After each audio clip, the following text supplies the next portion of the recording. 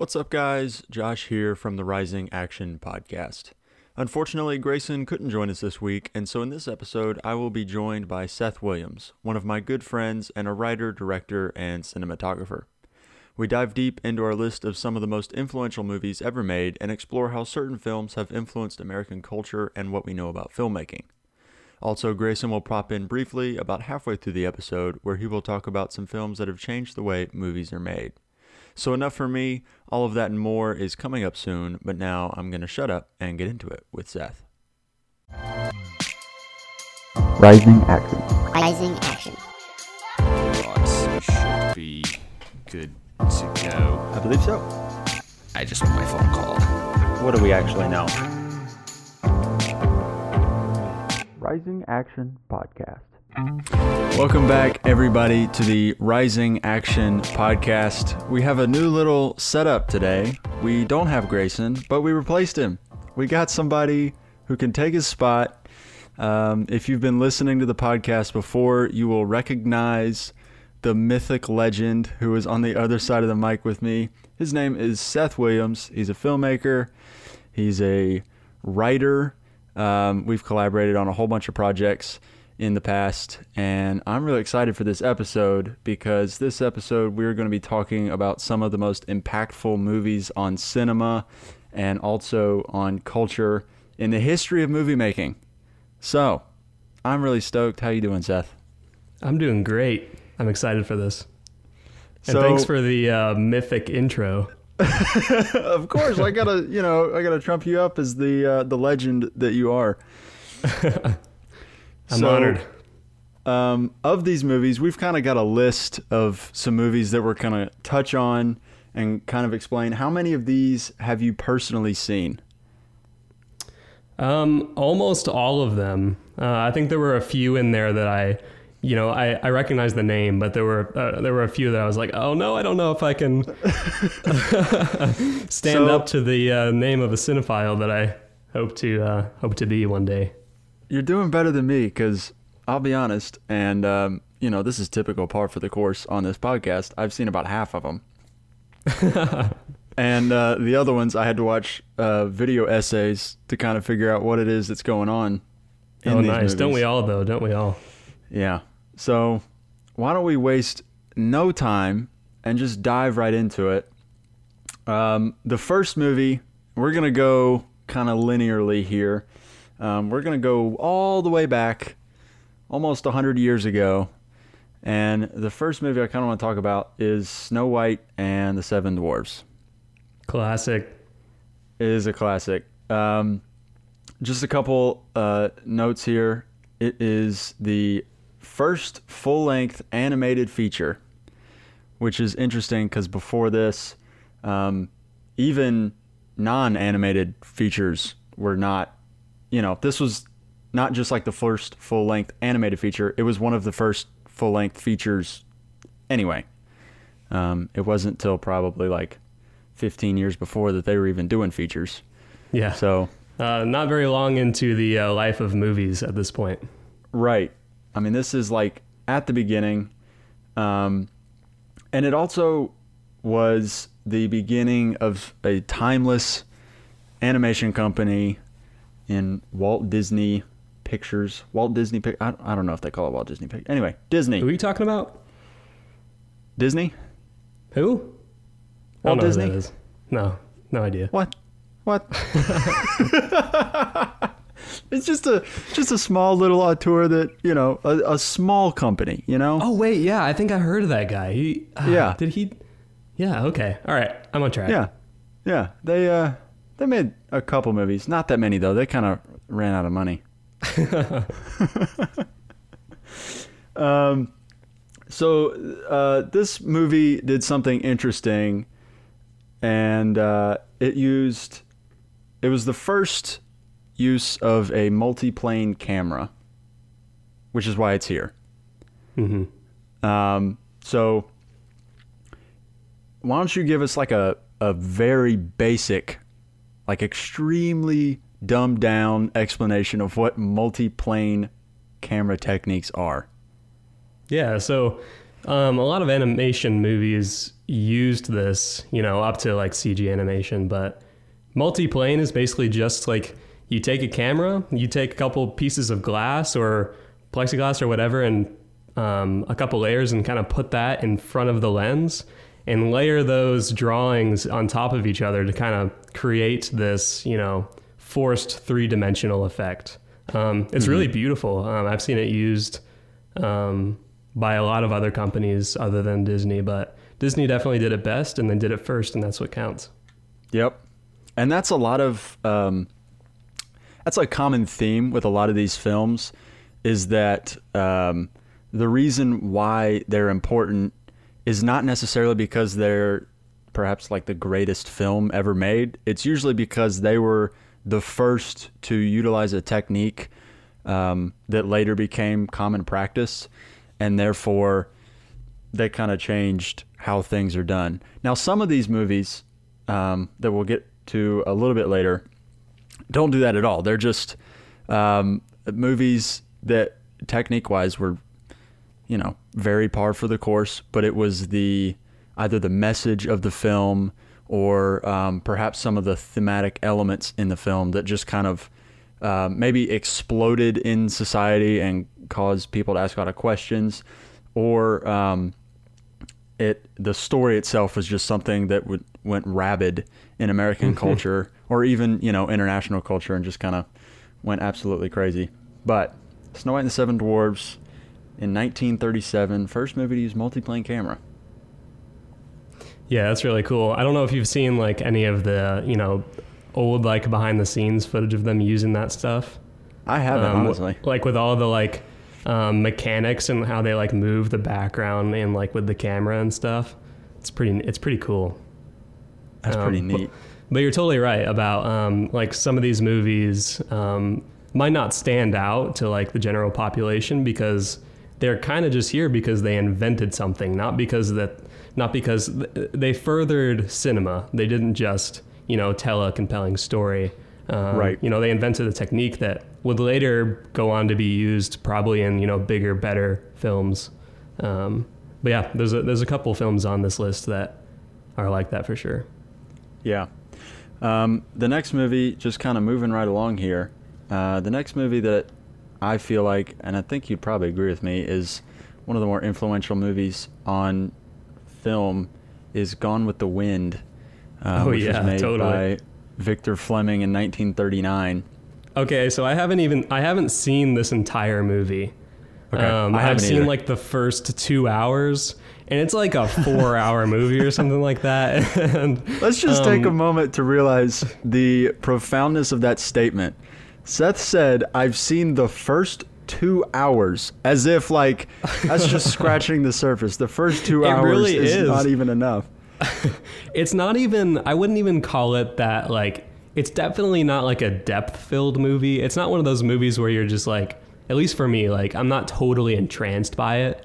Like, obviously the filmmaking is really impressive, especially for like the time when it came out.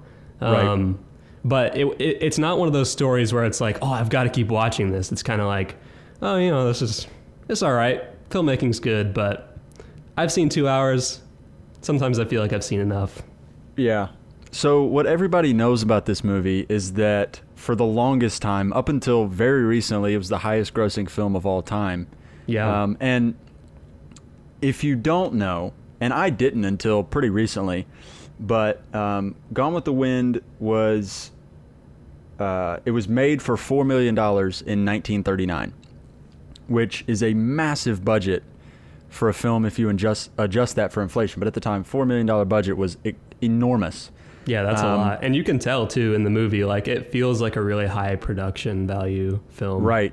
It was interesting because I think the movie was given such a green light because of the novel that it was adapting, because it was so popular in that time.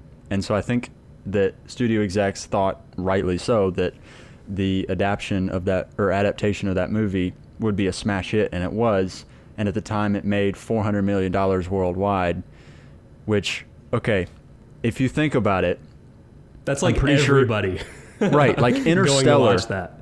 Yeah, I think Interstellar made $400 million in that ballpark, maybe 400 or 500 million in, recent memory from Christopher Nolan, who cannot make a bad movie. Oh, and no, he can't. You're right. In 1939, Gone with the Wind made $400 million, which if you adjust that for inflation is $1.6 billion. Dude, that is insane. And I think that's just crazy. I think that record held until Infinity War. It might have been the first Avengers in 2012.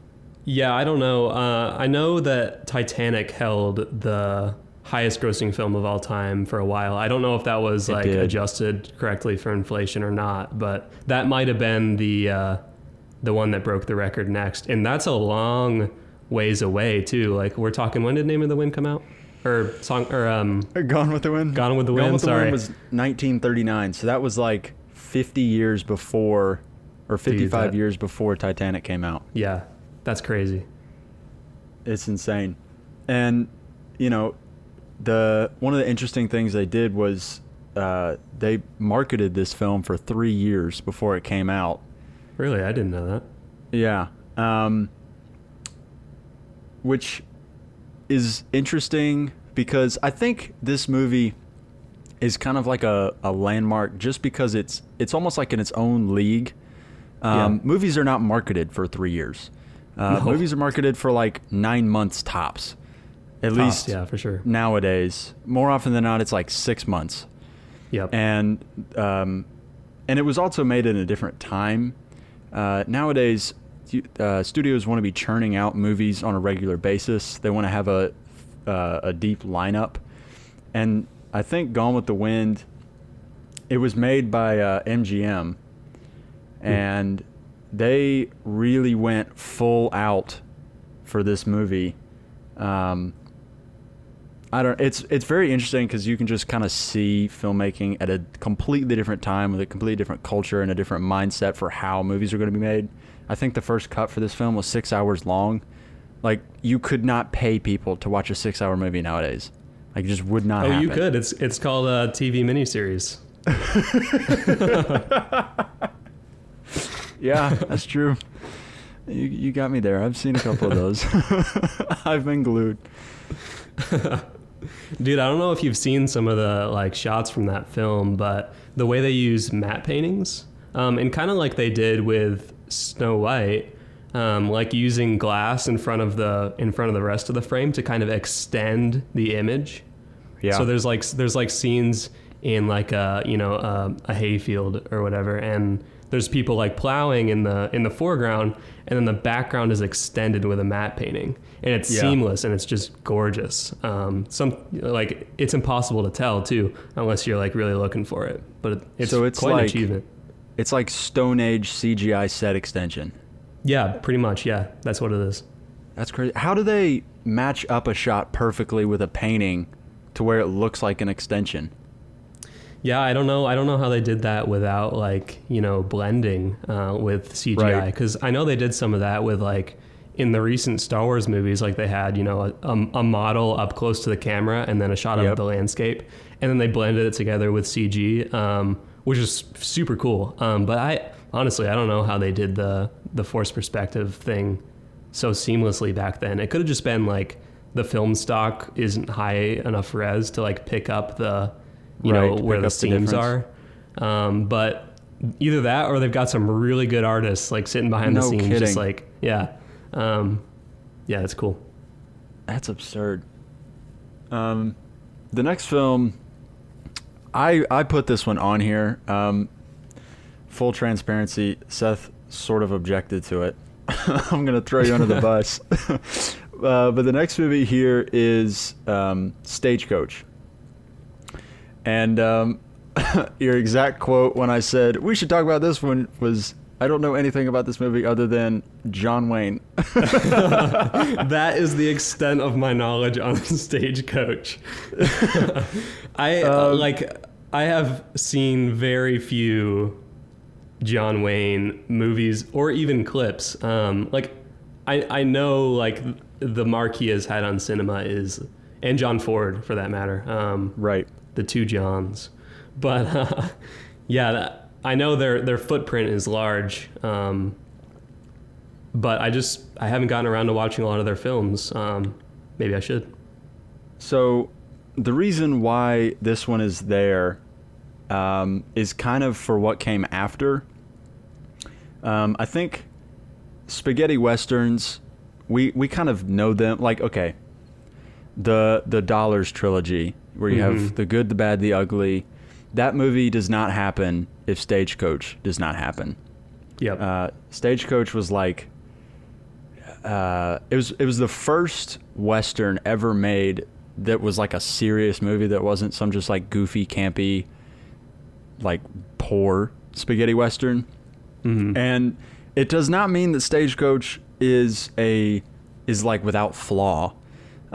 It's got some issues. It is a spaghetti Western, but it's like a serious spaghetti Western, and audiences connected with it. They took it seriously, and you're right. I mean, it launched the careers of John Ford and John Wayne, the two Johns, and obviously we know John Wayne is like legendary Western and, you know, a war film actor, but it was kind of the launching of the Western genre. And for anybody listening, you will know by now, it would have been pounded into your head that here at Rising Action, we love our Westerns. And so Stagecoach is here because it saved Westerns. And Josh, so, what's your favorite Western? Oh my gosh.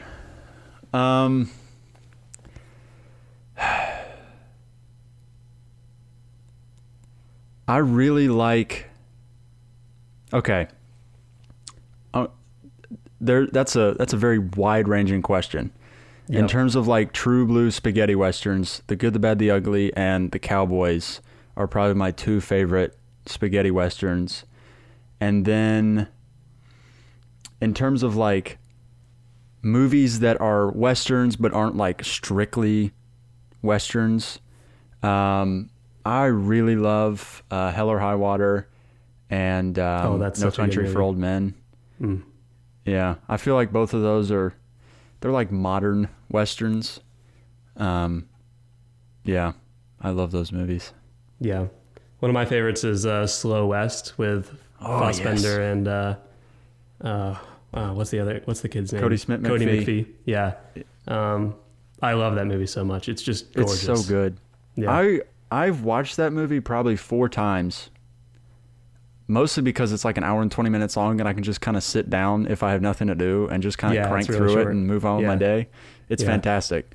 But it's so meditative, and it kind of like, I mean, it truly is all the things that a spaghetti Western is, but just more depth.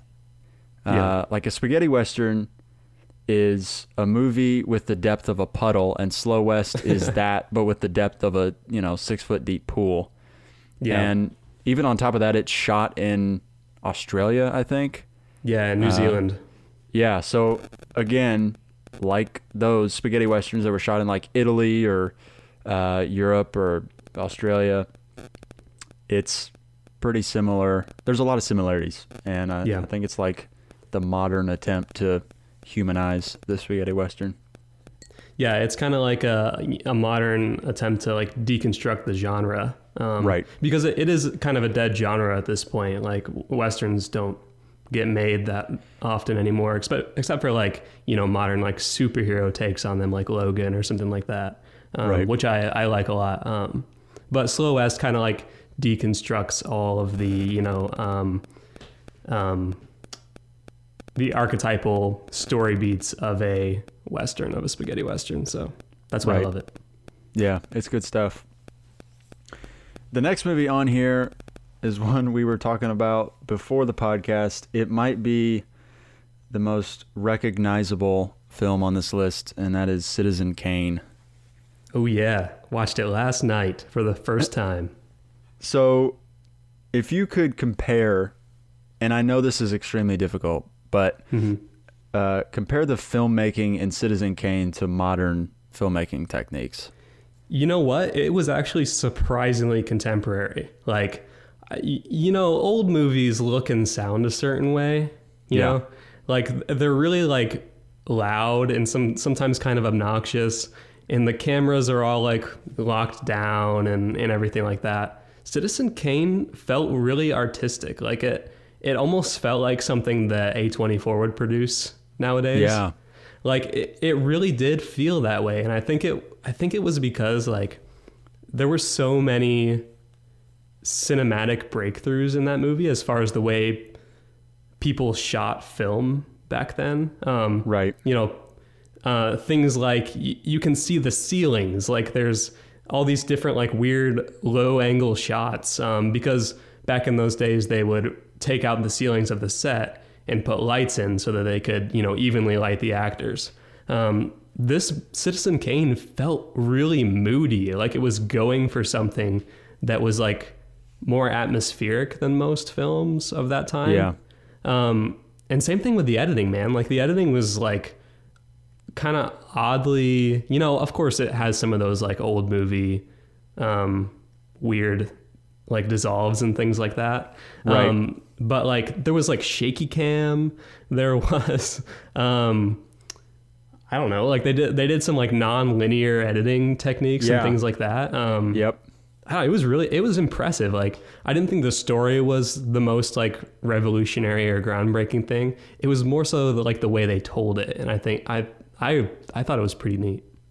Yeah. So from what I haven't seen the movie all the way through, but from what I know about it, it was the first film that really broke away from the stage play in terms of telling a story. Like it was very much a whole different medium. And before, a lot of films, like characters would talk to each other and they would wait till the other character finished their dialogue, and then the next person would say their dialogue, and so on and so forth, back and forth until you got through the whole story. And like you said, like it would be locked down. They would have like, okay, I watched, I don't remember what movie. It was a movie made in like 1950 the other day. I honest to goodness cannot remember the name of it. But I remember I watched a scene and I kind of was like thinking about the structure of the scene. And essentially what happened was a dude walked into a building and you had a lockdown establishing shot of the door, and then they panned over and he walked to a desk and he was talking to a dude behind this desk, and then they cut from that establishing shot to a closer shot, which was basically the establishing shot but zoomed in. And then they got the reaction shot of the other dude, but it was not over the shoulder. It was just like a flat, like he was just center frame. There was no use of thirds or anything like that. And then they just did this cut back and forth where dude would say all his dialogue. There was no reaction shots. He would say his dialogue, it would go back to the other dude, and it would just be so on and so forth. And then they would cut back to your establishing shot, and he would leave the room, and that was the end of the scene. And I was like, oh my God, it's so boring. And so something that they did with Citizen Kane was they completely scrapped that whole concept of movie making. And to its credit, that style of filmmaking is extremely quick. You can bang out a movie in like a week as long as your actors know their lines. But the problem is, like I said, it's boring. There's just nothing to it that's interesting. And with Citizen Kane, you had characters. It really valued the reaction, because you have characters saying things over each other and through each other, not just like back and forth and back and forth and back and forth. There was like a flow to the dialogue, to the scene, and it wasn't just like it wasn't ping pong. There was there was an ebb and flow to it. It felt like a wave crashing on a beach rather than just like a linear back and forth kind of movement. And the camera work as well. It was not just the establishing shot to the A shot, the B shot, the A shot, the B shot, establishing shot. And there was much more thought put into the cinematography. The sound mixing was very different from any movie before or, for 10, 15 years afterward. It's interesting that a movie can be that much of a unicorn. And even now, as we can watch it and say, we can certainly pull out things about it and be like, well, that's kind of goofy looking, or, like this establishing shot looks really cheesy, or maybe this line of dialogue isn't that great. But if you kind of put the whole piece together, it's truly like a one-of-a-kind, never to be duplicated kind of film. Totally. Yeah. And I get what you're saying about like, you know, not analyzing something for like the value that it has now. Like back then it was super important, like one of the most important movies ever made. And it's important to analyze it from that. But honestly, like I didn't feel like I had to, because the movie felt so modern. Like it really did. Like the performances are really deep and nuanced. It kind of feels like Orson Welles like let the actors breathe, you know, like there were scenes where you know, it's like longer takes where he lingers on them and a lot more emotion. You're right, like it doesn't feel as stilted, like it doesn't feel as, you know, rehearsed. It definitely felt more like, you know, a modern movie. And one thing I noticed that I think is pretty impactful to like some of the great cinematographers and filmmakers today is the use of lighting. Like there's these big rooms with like these shafts of light coming down, and there's, you know, the room is filled with like a haze, so the light like pierces that, like really contrasty. And I just see like that influencing Roger Deakins' work, who is like one of the best cinematographers working today. Like almost a direct influence. You can look at some of Roger's work and be like, oh, I bet he watched Citizen Kane. Right. So yeah, just seeing that like immediately was a really cool experience. Doesn't always happen. Yeah, one thing, and this is like a quick little aside, but one thing that Roger Deakins does when he lights his subjects is he does this technique called the cove, where he'll put up like 2 diffusions, and then he'll have like a practical or a light in the corner of the frame, and then he'll put a camera pointed directly at each of the diffusions, and they're angled to where you have like lighting fall off across a person's face very evenly. And I truly think you can see the genesis of that concept in Citizen Kane, the way Orson Welles lights his subjects. It's not that fully fleshed out technique yet, but like the bones of it are there. You could see him lighting his subjects with more than one light, which is really interesting, because before I really, and I don't know this to be fact, but I really think you were lighting everything with practicals. And Orson Welles was like, no. We're going to really just like pioneer whole new techniques for how to light a subject, how to shoot a subject. And you're right. Like you can definitely see those concepts being used by cinematographers today, which is really, really cool, because this movie was made in 1941. Yeah. So to go off of that, I think that, like, you're right. I think movies before Citizen Kane were all very flat in the way they were lit. Citizen Kane is a super contrasty movie. Like, there's a lot of shadow. There's a lot of bright highlights. And you can tell they're not just using that, like, you know, the ceiling, like, practical, you know, they're literally, you know, creating these ambient rooms with the way they light their scene. And that was something totally new. And I honestly, that probably inspired, and I don't know this for a fact, but I think that inspired a lot of the noir genre, how those movies were made. Because you can just tell, like, those movies took so much inspiration from Citizen Kane, just in the way they shoot and film their actors, and even locations and sets and things like that. Right. Yeah, Citizen Kane is I need to just fork out the money and just buy it. It's a movie I need to have. You can totally borrow my copy. Oh, sweet. I'm building up my old film collection. I've got a couple Kurosawa films. I've got an Alfred Hitchcock collection of like 15 of his films. I need to buy Citizen Kane. Yeah, man. I'd say it's definitely worth it. If you could get it for, you know, $10, which you probably can.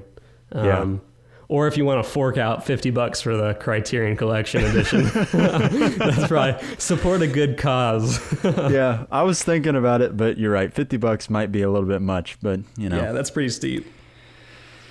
We'll see what I end up doing. You'll probably get some like archival footage of Orson Welles like sitting on the toilet or something. I wonder, do they have director's commentary and all those? They do a lot of behind the scenes stuff. That's kind of what Criterion Collection is known for. They like do really nice copies, but then they also like do a lot of behind the scenes, like director's commentaries, things like that. Yeah. I love that. The next movie on here is one that I'm going to let you kind of run with. That movie is Ben-Hur. Oh, dude. Ben-Hur is a wild ride, let me tell you. Have you watched Ben-Hur all the way through? I've seen the original one and the new one. Yeah, so the Ben-Hur, well, the original Ben-Hur with Charlton Heston actually was the second one. There was one made in the 20s. Really? Yeah. The 59, I think, Ben-Hur is kind of the one that went down in history because they used a lot of cinematic techniques that hadn't really been implemented in the way that they were in Ben-Hur. Ben-Hur is such a massive movie.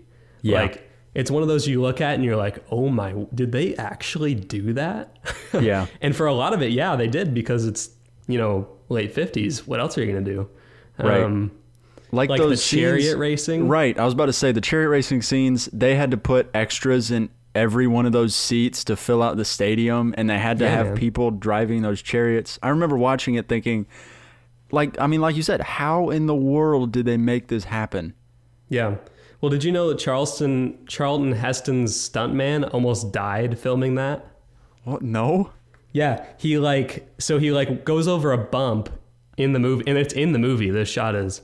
And he flies over the front of the chariot and catches himself. I don't know if you remember the scene from the movie, but he catches himself right before he goes right under the horses and right under the chariot. Oh my God. And that actually happened. It was totally on accident. And the guy almost died. And he made it into the movie because it was such a freaking crazy shot. Holy crap.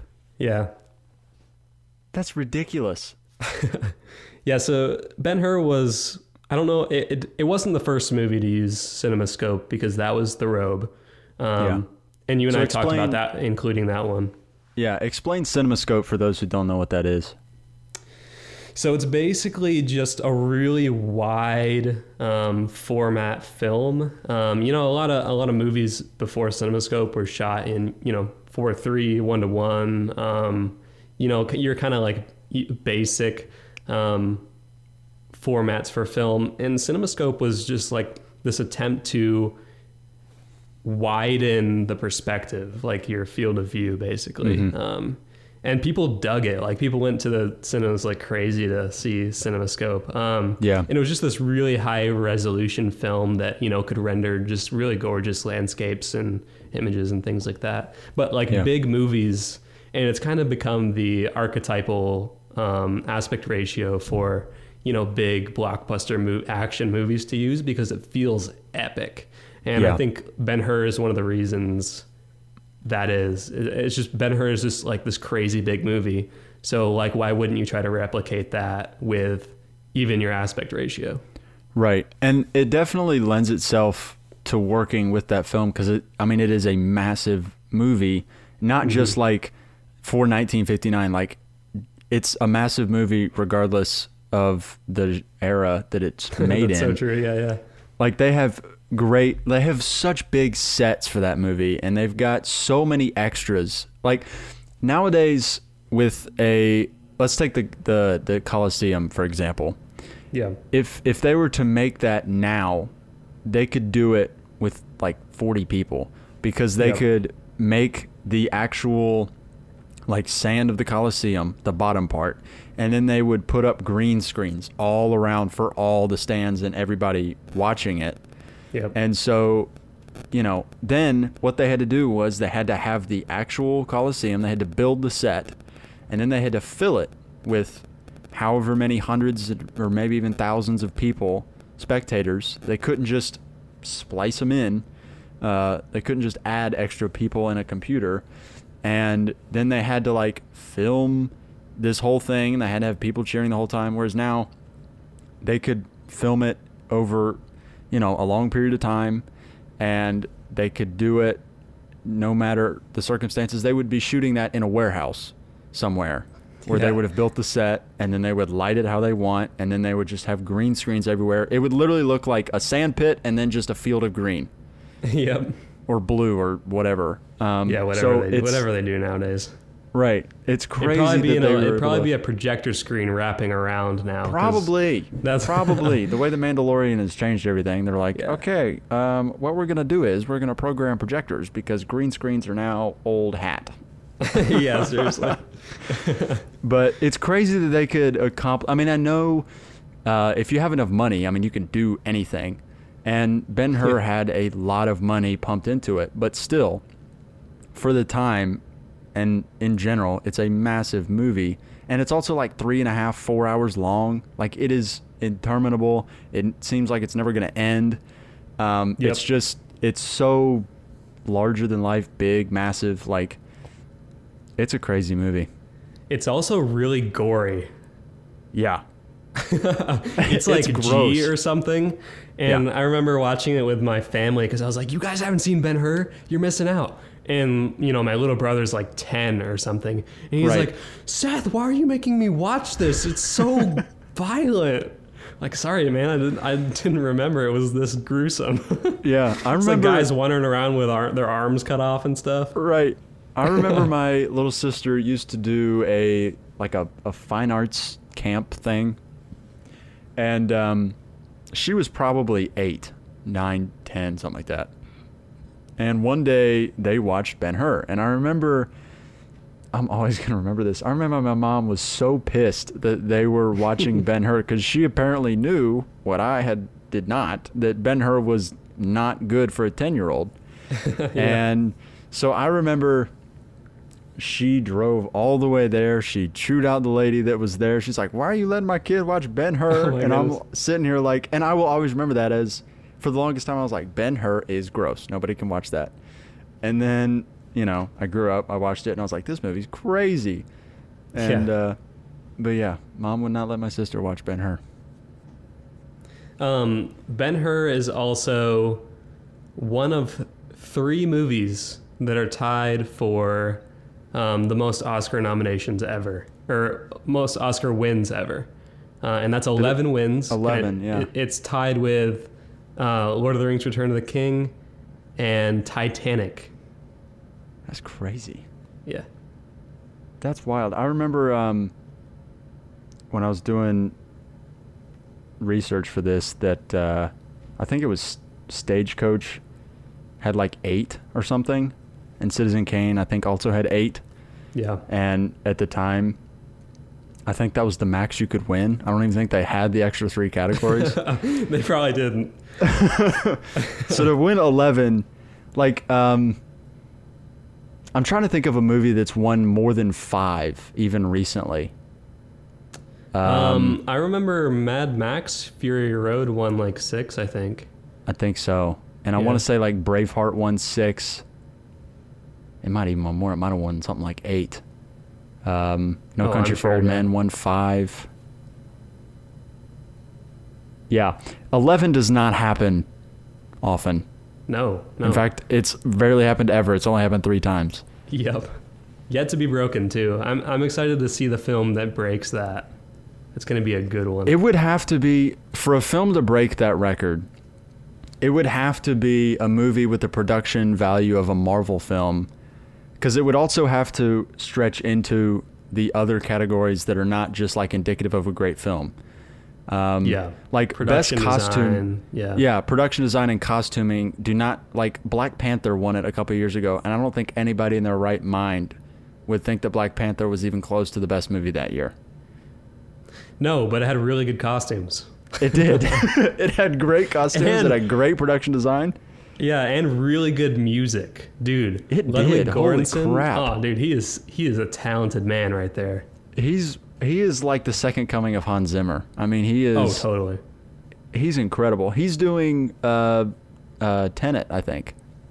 Really? Oh, dude, I think that's I awesome think if Grayson that's- told me on the podcast that Ludwig Göransson is doing Tenet.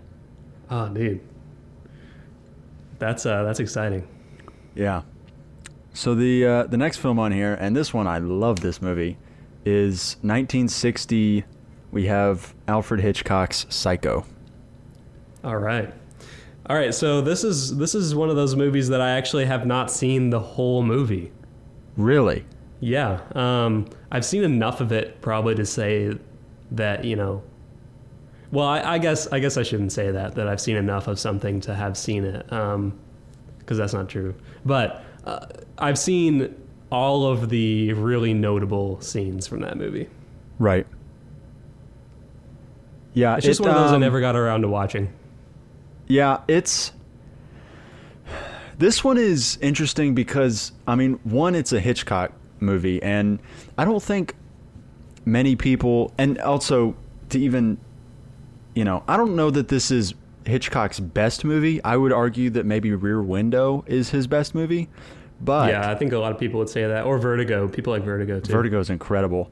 But Psycho did something that none of his other films did, and that captured culture's it just kind of like everybody saw it. Everybody watched Psycho, and it was a phenomenon.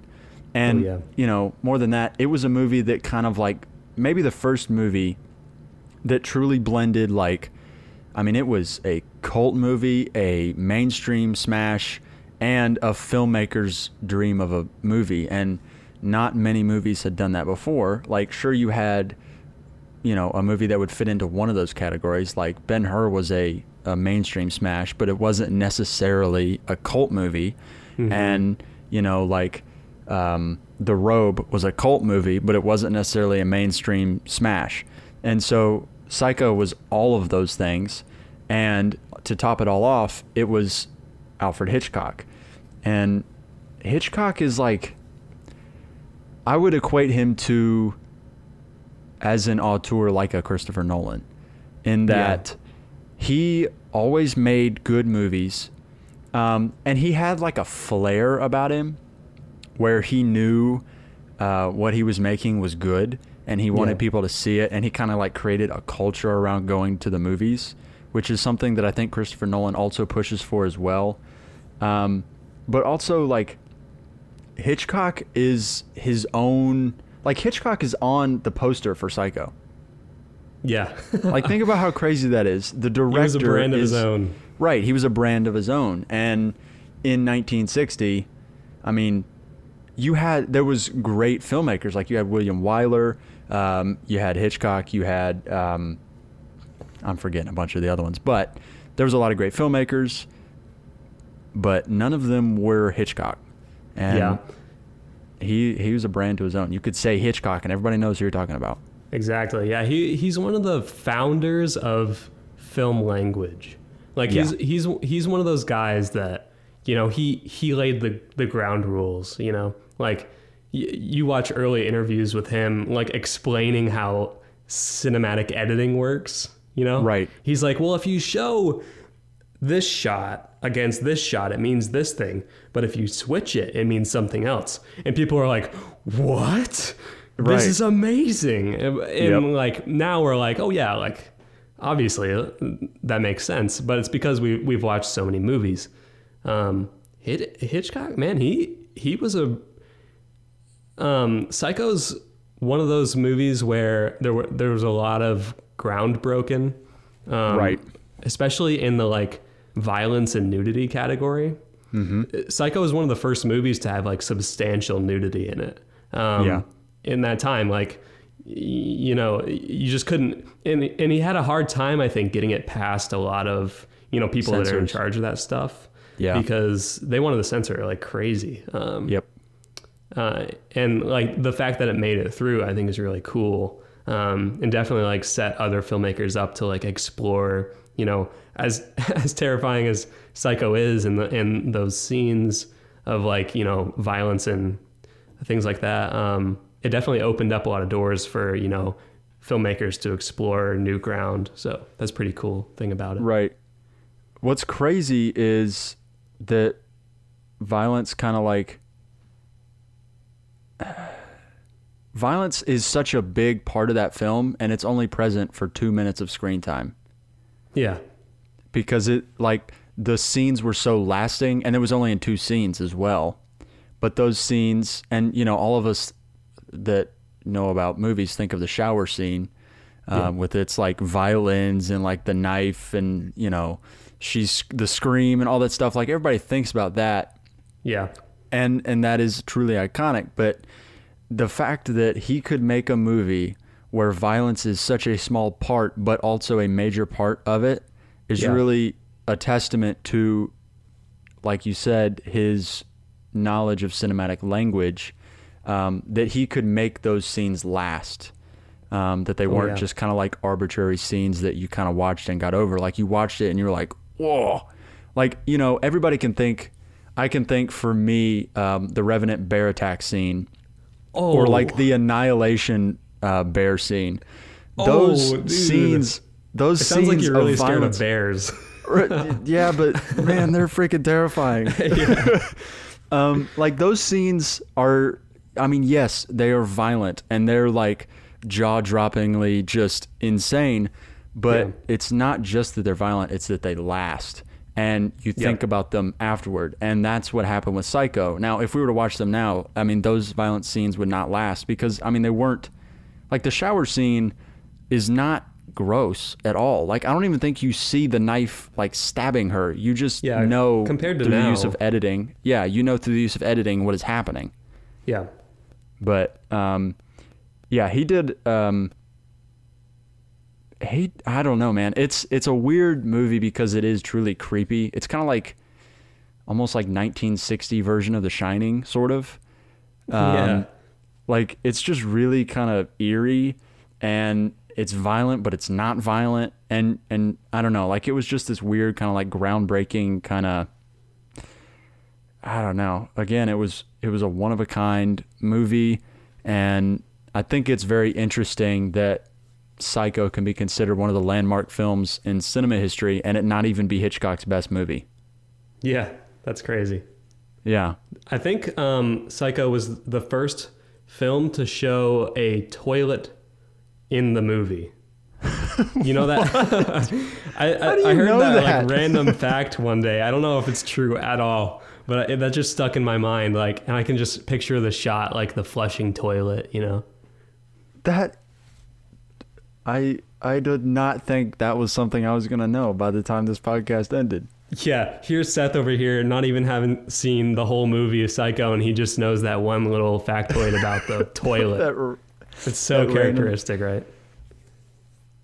That's good stuff, man. The next movie on this list introduces a director that I personally love. It's Stanley Kubrick's 2001: A Space Odyssey. Have you seen this movie? Yes. I've only seen it once all the way through. I need to watch it again because I really love it. I always go back and watch, you know, individual scenes because this is one of those movies that like really haunts me. Right. Like it really sticks with you. And I think it has to do with the pace. Like this movie was not well received when it first was released. You know, no one really got it. Heck, I still don't really get it. Yeah. I mean, Kubrick kind of has Kubrick does that a lot. He makes movies that general audiences don't quite get. And I mean, Space Odyssey is kind of that. It's kind of like, okay, a lot of movies that we see now are kind of like visionary sci-fi movies. Like I just watched Ad Astra the other day. Oh, dude, that's such a beautiful film. Right. It's absolutely gorgeous. And it's a genre that I think if you pay attention, you will realize modern sci-fi films are pretty much all gorgeous movies. You can think of like Interstellar, Blade Runner 2049, Ad Astra, like they've all got they kind of like take advantage of the landscape that they're shooting, and it allows you to be imaginative with what you're seeing because there's no assumed normal. You can kind of put anything in there, and Space Odyssey does that because it's almost like a psychedelic trip at times with the visuals in this movie. And it was interesting that it came in the 60s because, you know, you got like hippies and you got kind of like in the culture that it came out. It was a movie that its visuals sort of represented the time in America's history that it kind of was released during. And on top of all of it, it's got Kubrick's kind of like touch where it's just like this weird, like I mean, it doesn't really make a whole lot of sense.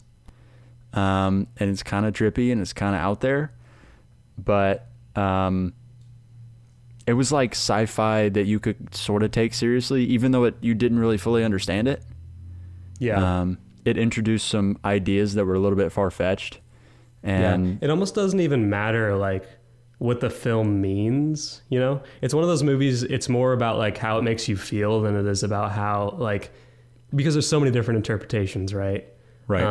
Like about like with the monolith and things like that. But yeah, it's one of those movies that you really feel, and I think that's reflective of, you know, the time that it came out. The kind of like you said, psychedelic nature of, you know, the filmmaking. I think this is one of those movies, and I'm not entirely sure about this, but Kubrick had a knack for really prolonged film shoots.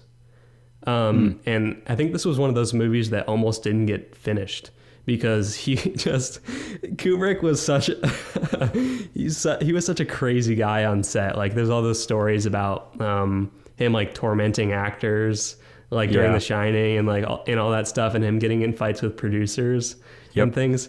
He was just totally like a drama queen, and I love that because like his vision is like almost like completely absolute, you know? Like you can just tell like the guy had total control over everything that was happening during that film. And I think 2001 is one of those miracle films that like just barely got made. I think he even switched cinematographers like halfway through or something like that, because I think the beginning of the movie is shot, you know, all the stuff, you know, in the like landscapes with like the monkeys and things like that. That's all shot by one guy, and then like all the space stuff is shot by another person, because I think he got in a fight with the cinematographer, and the cinematographer just like booked it. He was like, you know what, I'm out of this. This project is crazy. That's ridiculous. Now, like if you switch a cinematographer nowadays, that's a death sentence for a movie. Oh, true. It's like switching a director. Like you can't, like Suicide Squad, they switched directors halfway through it, or Fantastic Four, they switched directors, and you can tell where one director's vision leaves off and the next one starts, and it's disjointed and terrible. Yeah, honestly, the only movie that I've seen recently that was like that was Solo. That movie actually turned out pretty good. Like, it's definitely not like the best Star Wars movie or close to the best Star Wars movie made, but like for all the like production troubles that movie had, it actually turned out pretty great. Yeah, it did, and it was, I mean, it's interesting you talk about Kubrick being like a total drama queen, because if you're listening to this and you've never like tried to make a film before, Seth is laughing because he knows. We've made some films. We've made some films that did not get made, and the process of making a film is so collaborative. It's truly not reliant on one person to just kind of like drive the train to force it to get made. And for a film to be made with such a domineering dictator kind of, director, I would not want to work for him. I mean, maybe I would because it's Kubrick, but like you wouldn't want to work for somebody like that. With hindsight, yeah. Right. You wouldn't want to work for somebody like that. So it is impressive that it got made. But also like I mean, there are directors that have an absolute vision, and that is what it is. Like, you think of a Tarantino or a Hitchcock or a Nolan. I mean, they have an absolute, this is what it is. Like, you're going to read well, maybe not Nolan as much, but like, you're going to read the lines I wrote. Like, this is what it's going to be. And along with that ethos of those people, there are a lot of times like contentious interviews. People will call them out and things like that, because it just kind of like has that associated with it, because it will rub people the wrong way. I think a lot of people in filmmaking want to have an enjoyable experience while they're also making the movie. And when you have a domineering director, that's not always going to happen. Totally. Yeah, you're so right about film being like a collaborative effort, because, you know, you can try and lift all the weights yourself as a director. And eventually the stress just kills you. Like, and like a lot of like Kubrick, even I think he had a lot of issues with like anxiety and stress and things like that. And that was one of the reasons he was the way he was on set. Right. But, you know, it's definitely a great feeling when you can show up, you know, to a shoot. Like with some of the shorts we've done, like we've had really good teams of people where we just have a lot of fun, and we can, you know, kind of ad-lib stuff and like come up with stuff on the fly, and it turns out to be great. Yeah. And sometimes you're like people can't handle it, and they can't handle like that creative space as well. Right. And so you kind of have to like crack down a little bit. But like for me, I feel bad doing that. Yeah, I know. And then I get myself in a little bit of trouble, because I'm like, guys, come on, like we got to start working on this. Right. But yeah, you're right. Yeah, like one of the greatest. Being a director is not just being a director. You're also a food specialist. You're a psychologist. You're a financier. You're you are everything to the project that you're working on. And it's very interesting when you kind of see the personality of a certain director come out in their work, and to read about like how that personality expressed itself. It's fascinating. I mean, 2001: A Space Odyssey is maybe it's not like one of the most landmark movies ever made. It introduced some techniques that were substantial diversions from the norm, but the fact that it was Kubrick, and like the mythos surrounding Kubrick, and just kind of like the fact that it even got made, all those things together, and it just kind of became a cult classic. Like all those things together make it just a really interesting movie in the history of movies. Yeah, totally. One of the things that I think, one of the coolest things I think about 2001 and how they made it is the ship that spins. When they filmed that, they actually made a rotating set. So like, really, he would actually go on there and he'd run, you know, on the wall or whatever. It's like a hamster wheel. Yeah, and then the camera would like, you know, glide behind on a. It probably wasn't a dolly track. It was probably like maybe a stabilized. Yeah, I'm almost thinking like in Inception. That hallway scene where it's like rotating and like this weird zero gravity thing, and they built a rig for it, and they put the camera in there. Yep. I can almost, I would equate them. I mean, they're different, but you know, it's like pretty much the same technique. Yeah, you're right. Yeah, that's wild. The next movie on here, and I think this might be a little bit of a surprise, not because of this film, but because of what's being omitted, because this film is on here. The next film is The Godfather Part 2, not the first one. Dude, I actually like Part 2 better than the original. Yeah, and that's interesting, because the first one is universally acclaimed as one of the maybe 10 greatest movies ever made. So is the second. Right. So if you were to go look at IMDb's list of the top 100 films ever made, Godfather 1 and 2 are both in the top 5. Yep. Which is absurd.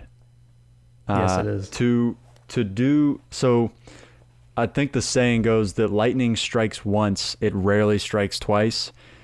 With the Godfather movies, it struck twice, in that they made, they told the first story, they told the initial Godfather movie, and then they made the second one, and it was better.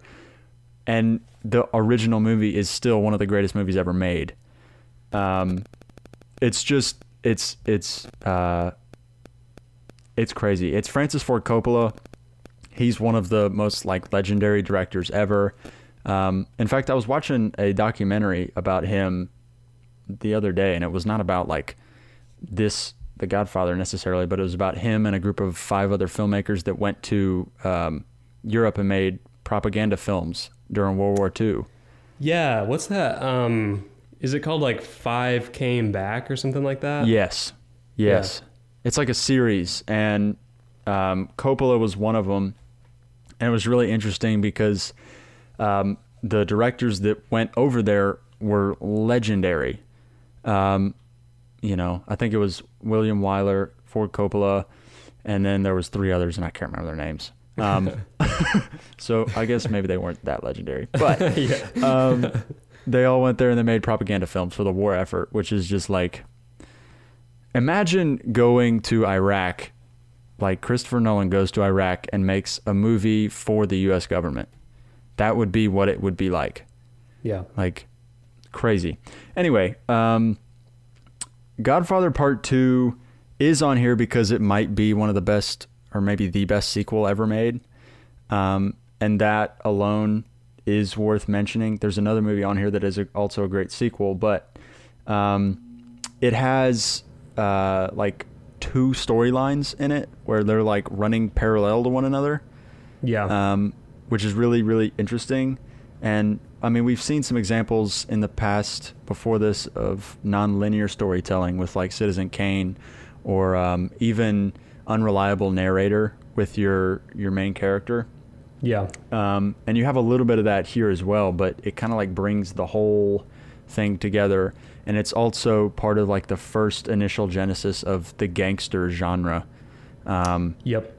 And these movies hugely influenced Martin Scorsese, and a lot of his films are very,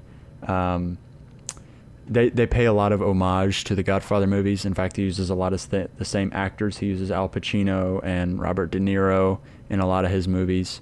It kicked off a lot of careers. I mean, this movie made a lot of people a lot of money. Yeah, it seriously did. Have you even seen the 3rd Godfather movie? No. I haven't either. I don't think so. It's like anybody. It's like, how do they follow up the two best movies ever made? How do they follow that up? They tried. And but I still haven't watched it. Was it the same group of people that made it, like Francis Ford Coppola, Al Pacino, and Robert De Niro? Yeah, and I think one of the reasons I haven't watched it yet is because it's kind of got a little bit of a bad reputation. And honestly, like, the second one, like part 2 feels like the end to me, you know? Yeah. Like when when the door closes, you know, and she's like standing outside. So great. It's such a good moment. Yeah. Yeah, it does.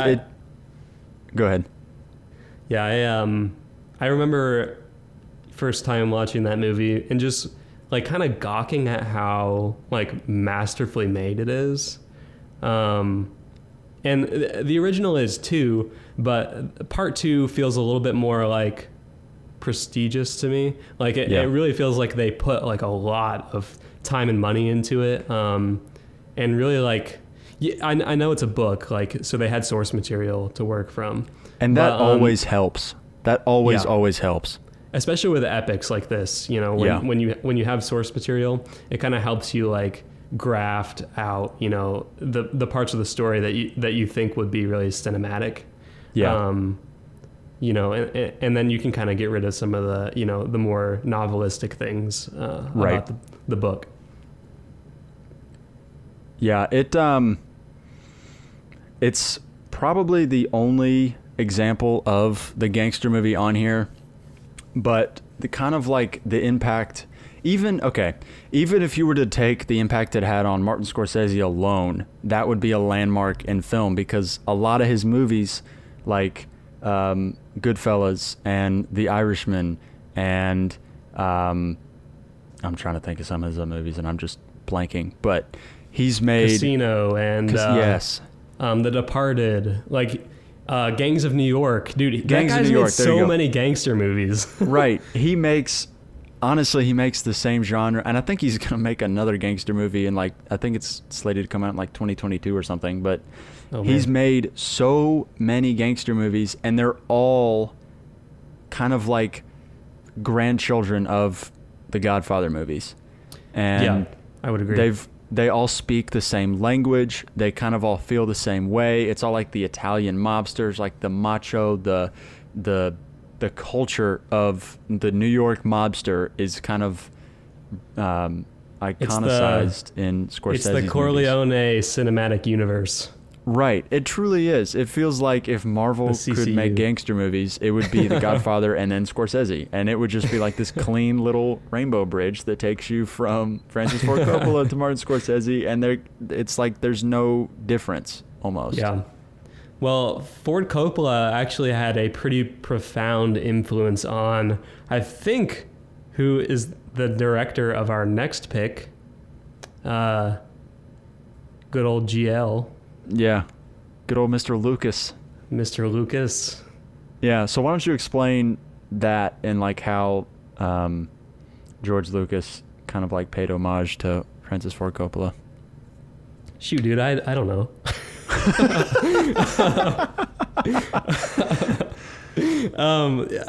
I honestly don't remember if they were colleagues, or if Ford Coppola was like Lucas's teacher, or it was some kind of relationship like that. Like they had a relationship working in cinema.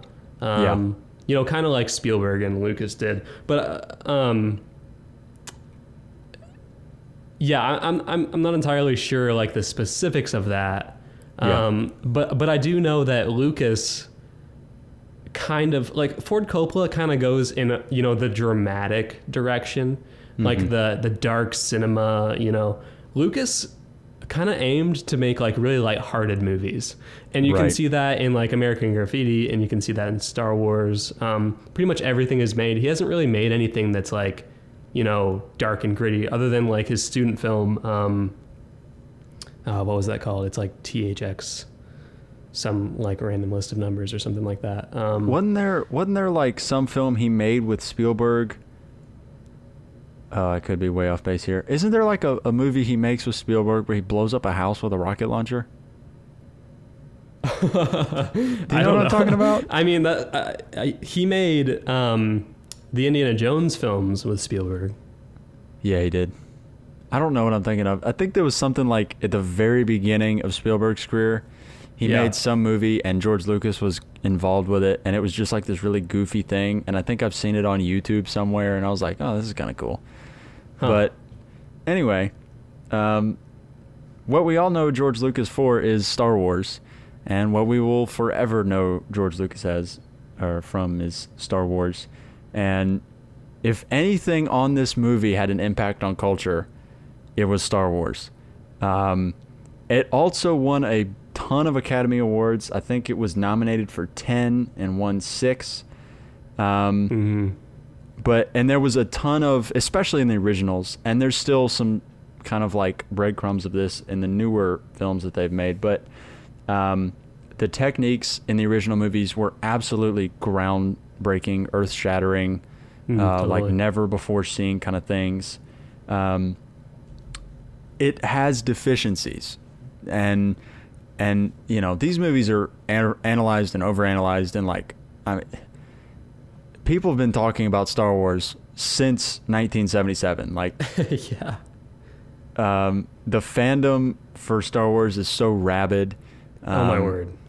I know Grayson is probably maybe one of the biggest Star Wars fans on planet Earth. Yeah. I'm not a massive Star Wars person, but I appreciate Star Wars. I do enjoy Star Wars, and I still get heated about the new ones just like everybody else. But Star Wars it still holds up, which I think is really impressive. A New Hope isn't necessarily the best of the original movies. I think Empire Strikes Back is easily the best of all of them. Yeah, I would agree with that. But George Lucas and Lawrence Kasdan in that movie create like there's just so much that is absolutely iconic about those movies. I mean, Darth Vader and the whole concept of like ships flying and it actually look like they're flying. It doesn't look like they're on like some little tape wire and just being dragged across the frame. Like, it looks really good, and there's a lot of groundbreaking CG techniques and things like that. It, along with another movie we'll talk about here soon, Jaws, were like these summer blockbusters. And that also, just the fact that they were summer blockbusters is a massive kind of like impact on cinema, because now we expect all our Marvel movies in the summer. We expect, our Nolan movies in the summer. And it used to not be that way. It used to be that summer was the dead period, just like with a normal 9-to-5 job. You kind of like, work a ton in the spring, fall and winter. And then in the summer, you kind of like take your vacations, and it's just a lot more lax and chill, and you feel like nobody's really doing anything and everything's just kind of dull and dry. Well, it used to be that way for movies, and it is very much not that way anymore, largely in part because of Star Wars. Until COVID, when we couldn't go see movies anymore. But dude, you're totally right. Star Wars is one of those movies that, I mean, I'm sitting here wearing a Star Wars shirt right now. Like, it has ingrained itself into like every fiber of our beings, I think. Yeah. Like, as a kid, do you know how much Star Wars I watched? I probably watched more Star Wars than I just watched like life unfold in front of me. Like, I just like ate, slept, breathed like Star Wars. Like that's pretty much all I did. And Star Wars is one of those movies that, it's culturally significant. It's kind of the reason that movies are the way they are today. But it's also technologically significant because it introduced a lot of techniques and tricks that nobody saw coming. Like, the thing I love the most about Star Wars, I think, especially the original Star Wars, I won't call it New Hope because that's a silly title, and I'll just call it Star Wars because that's what it's called. But Star Wars was one of those movies that nobody wanted to take a chance on. Like, George Lucas spent so long just like begging studios, like, please let me make this movie. Like, I have to make it. And everybody's like, what are you talking about, man? This is such a silly idea. Right. Like, people thought it was totally goofy, and they like, and even after A Space Odyssey, which supposedly brought legitimacy to the sci-fi genre, Star Wars couldn't get made. No. And I think it's just because of the campiness of Star Wars, right? Yeah. Like, you read George Lucas's script and you're like, dude, come on, man. Like, his thing is even not... Harrison Ford, like in the middle of filming, Harrison Ford's like, hey Lucas, I'm gonna say this. And you're gonna be okay with that because this is ridiculous. Right. So for all of his abilities as a world builder and a storyteller, George Lucas can't write dialogue worth a shit. Like, his dialogue... And that's been said before. Right. But we just have to mention that. Right. His dialogue ability is so poor. And I think it really came out in the sequels. What is it? I always get them confused. It's the prequels? The prequels. There we go. Yeah. Not the sequels. Yep. Yeah. The prequels, especially Phantom Menace, like, the dialogue is just laughable. Like, it's so bad. I hate the dialogue in Attack of the Clones way more. That movie, I can barely make it through it. It's bad too, but at least like the CG clones sort of kind of hold up. Oh, that's true. Those look like good, the Gungans in Phantom Menace. They just look so goofy, and I'm like, that is a rubber lizard. They just look like plastic toys, like even before they. And then you got Jar Jar Binks, which we won't even talk about that. And then you have Padme walk in and just say, "What are we going to do?" And Qui-Gon's like, we have to do something good. And then Obi-Wan's like, let's kill him. And then Qui-Gon's like, no, we can't do that. That's mean. We're Jedi. And it's like, oh my God. Like, this is terrible. I think the prequels are kind of what the original, or what Star Wars would have been if people hadn't have like intervened with the original ones, you know? Yeah. Because like the prequels, it's like George Lucas just like doing whatever he wants. Like it's basically like Flash Gordon. Like it's just a TV serial. He's just making a movie because, you know, he's got to tell it. And that's great. That's super cool. On like nowadays with Marvel and everything like that, I think Star Wars is kind of its impact kind of shows in the Marvel films, because the Marvel movies are basically like a long running TV show movie, you know, like, right? Like it's episodic, you know, and Star Wars was one of those first movies to be really, and no one thought it was going to make it past the original, you know, right? But once it started, you know, making more episodes, adding new parts, it started to kind of become serialized, and we see that a lot now. Everybody's trying to make their, you know, their big cinematic universe that, right. So as far as that, like culturally, that in the way we make movies now, it had a big impact in that way too. Yeah, it was the first set of movies to have an overarching plot where you have like a distinct, starting, like beginning, midpoint, climax, resolution, endpoint, not just in the individual movies, but like as the series whole.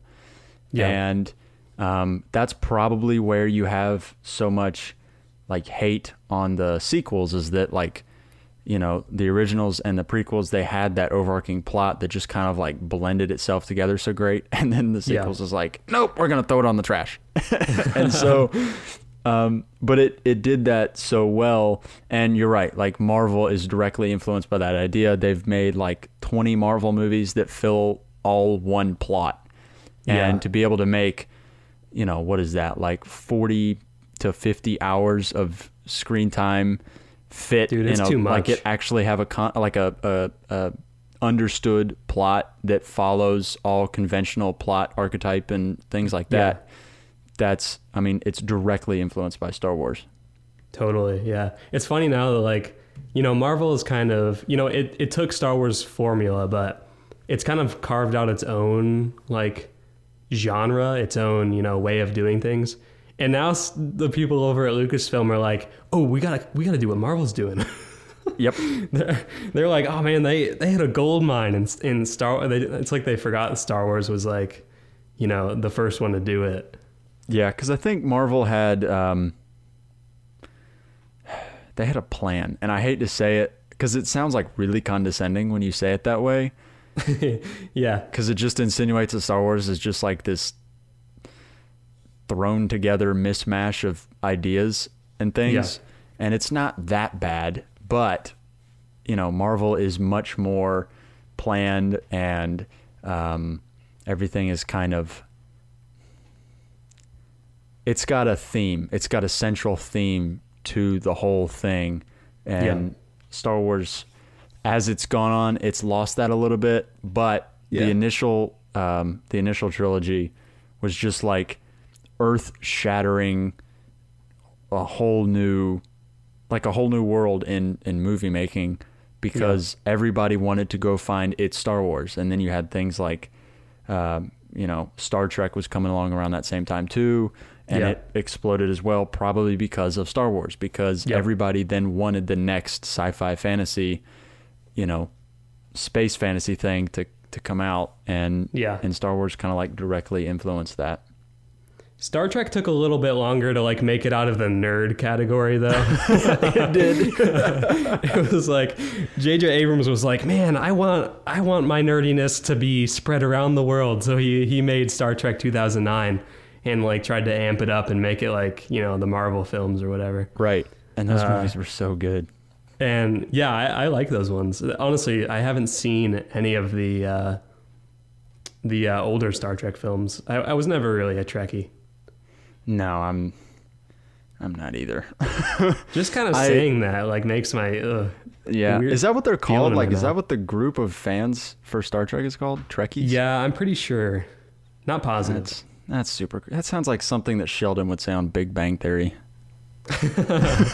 I don't even like saying that. Can we take a break real quick? I gotta pee like a Yeah. racehorse. Yeah, we'll take a break. We'll come back. So really quickly, I'm sure you all have noticed that Grayson is not in this episode. However, he did want to talk about some of the movies we'll be going over in this episode. So for the next few minutes, sit back, take a break from Seth and I, and enjoy Grayson talking about some of the movies on this list and also some extra additions that he wanted to add as well. Hey, what's up, guys? It's Grayson. First and foremost, I want to apologize that I am not there on this episode with Josh and Seth, but I know that they're going to kill it over there. So I am here in spirit, and I wanted to record something to just put a little bit of my input of regarding movies that I think have arguably shaped and defined cinema over the past, well, since cinema has existed. Most of the ones that I'm going to talk about are pretty predictable, and I know for a fact Josh and Seth will talk about most of these, if not all of them. But I still wanted to put my thoughts out there and just talk about them a little bit. So, first of all, I wanted to talk about. I'm going to leave the best for last because I have a couple on here that was the very first that I thought of, but I'm going to wait for those till the end because there's one that I think they're not going to cover, and I want to talk about it, so we'll wait till the end. But the first thing I want to talk about is Spider-Man from 2002, directed by Sam Raimi. This is probably a movie that they will not talk about. However, I think this movie was one of the biggest movies for the modern age of superhero films. We have gotten a lot of superhero films before Spider-Man 2002.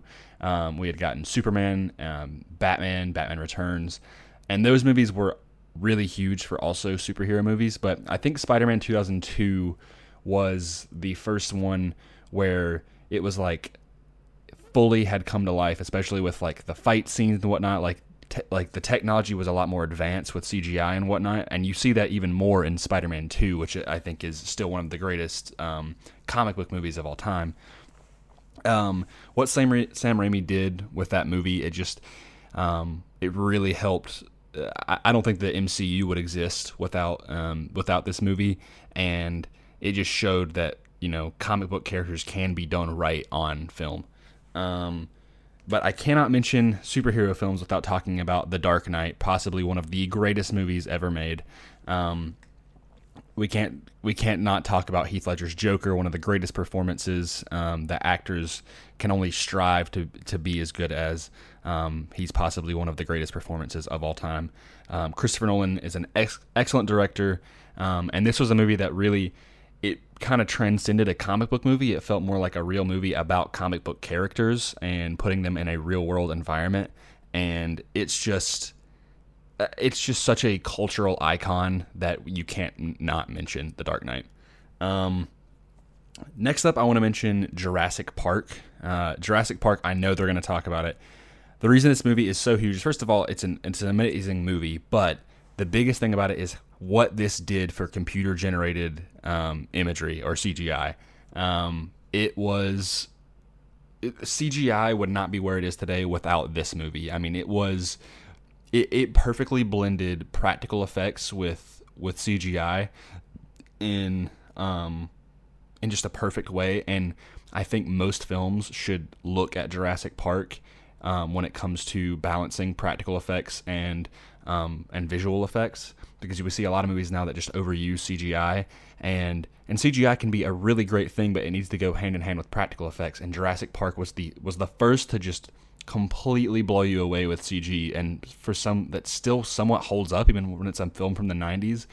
And it also just had really great animatronics and puppetry, and the real sets were really well done as well. So Jurassic Park is kind of the gold standard when it comes to special effects, and many movies that we watch today would not be the same without Jurassic Park. I mean, it was a landmark for that.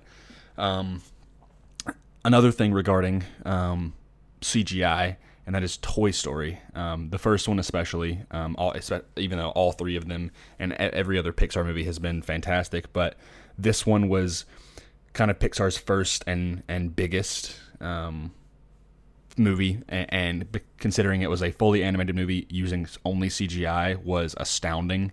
The amount of processing power they had to have on their computers at that time was just insane, but I mean, this is what put Pixar on the map, really, and it changed animation forever.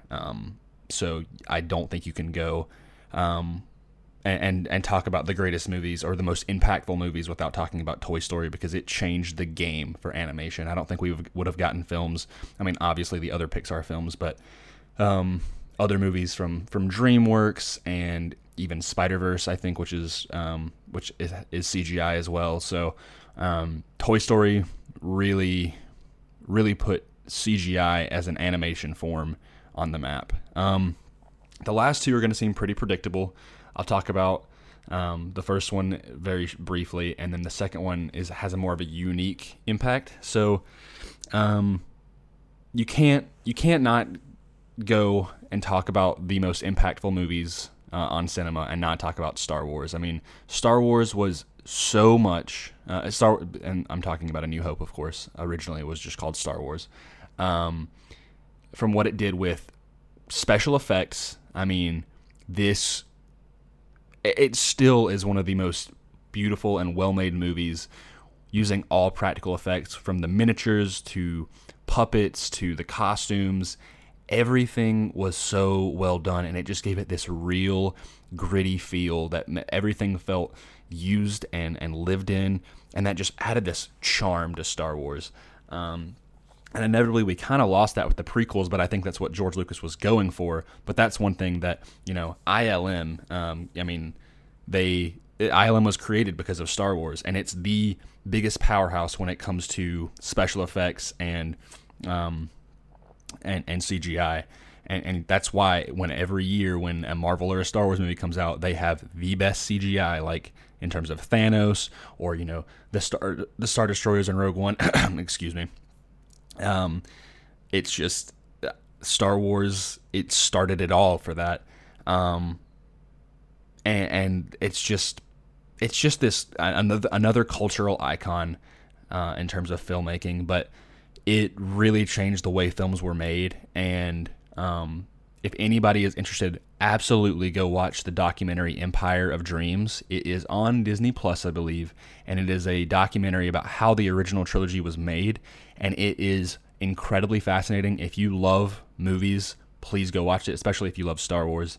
I know for a fact Star Wars was really what got me into movies and filmmaking, the more that I thought about it, and I know it has impacted so many other young filmmakers and now filmmakers that are famous. I mean, you think of a lot of other directors, and Star Wars is just, it has been so profoundly impactful on such a large audience that it's undoubtedly one of the biggest and most impactful movies.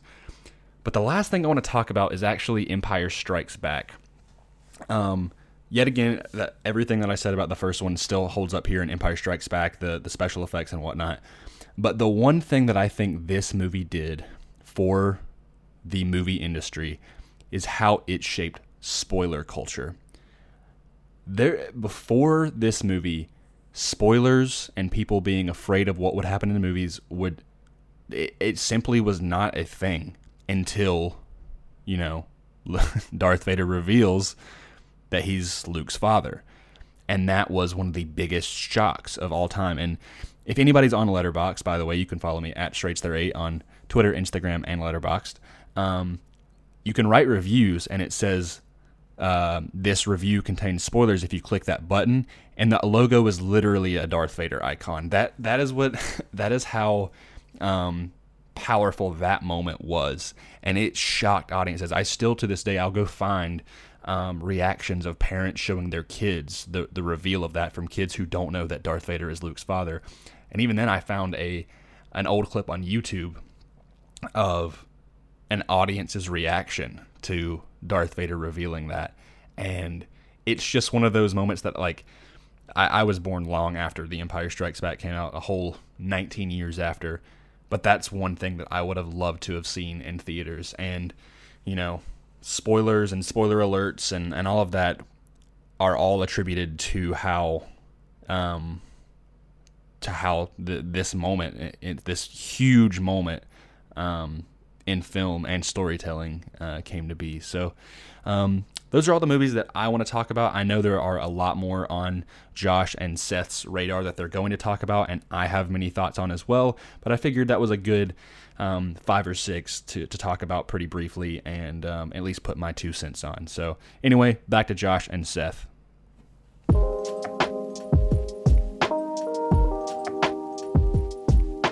So Terminator 2 Judgment Day. Yeah, man. It's by a guy who's got 2 movies on this list in James Cameron.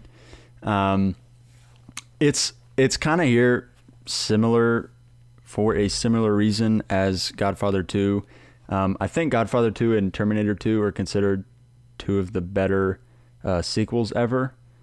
Yeah, totally. But Terminator 2 was also like it was in a mainstream series, whereas Godfather was kind of mainstream, but it was more of like the film community's like dream trilogy, whereas the Terminator films were like America's movies. The average moviegoer was watching Terminator instead of The Godfather. Yeah. And the second one made a ton of money. Yeah, I'm sure it did. Let's see. I think it made $90 million in the U.S. I think it was made for like $30 million, and so okay, that's pretty good. It made $520 million worldwide. Yeah, which is kind of crazy. But Arnold made like $12 to $15 million on that movie. Oh, which yeah, is just he did. Absurd. It was like Robert Downey Jr. before Robert Downey Jr. It made a ton of money. Like, yeah, just the figures in this movie for 1990 are just crazy.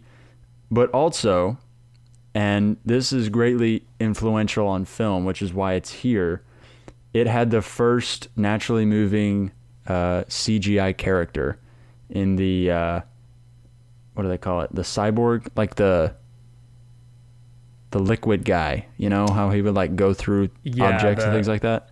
The what is it, like the T-1000 or something like that? T-1000, something like that. Yeah. Yeah.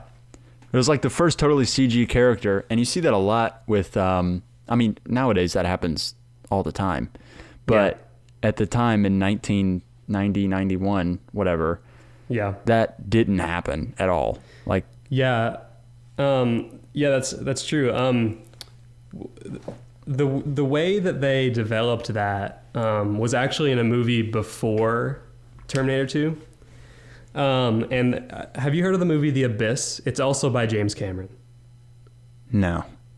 It stars Ed Harris. I love Ed Harris. Else is in it.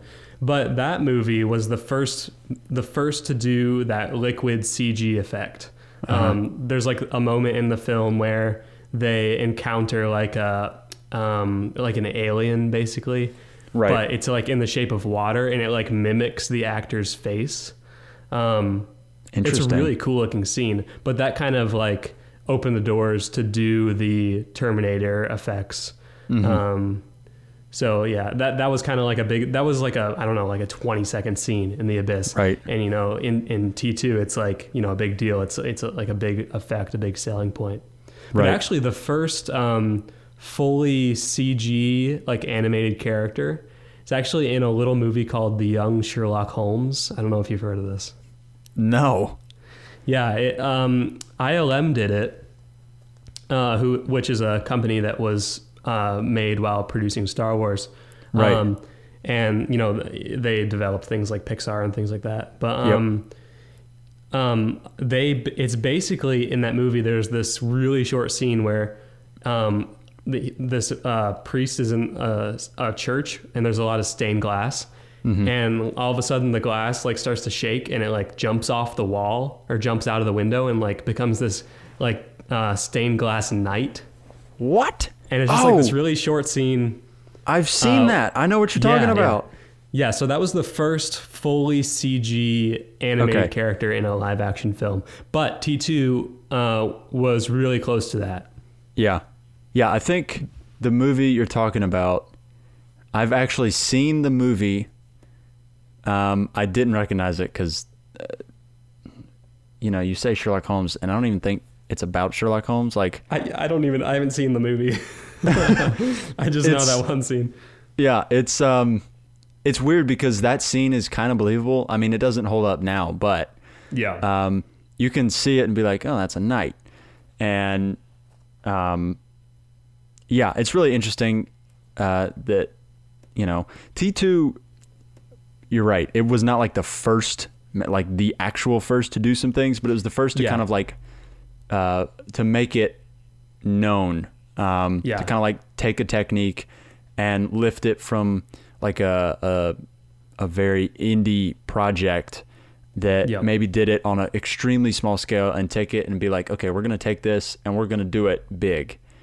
And it turned into money, which is why James Cameron had and has such a long career where he can make movies like Avatar, because he's already kind of like pioneered some of these other techniques, and it made Arnold Schwarzenegger, who is not a great actor, it made him a well-known actor for, action films and things like that. Yeah.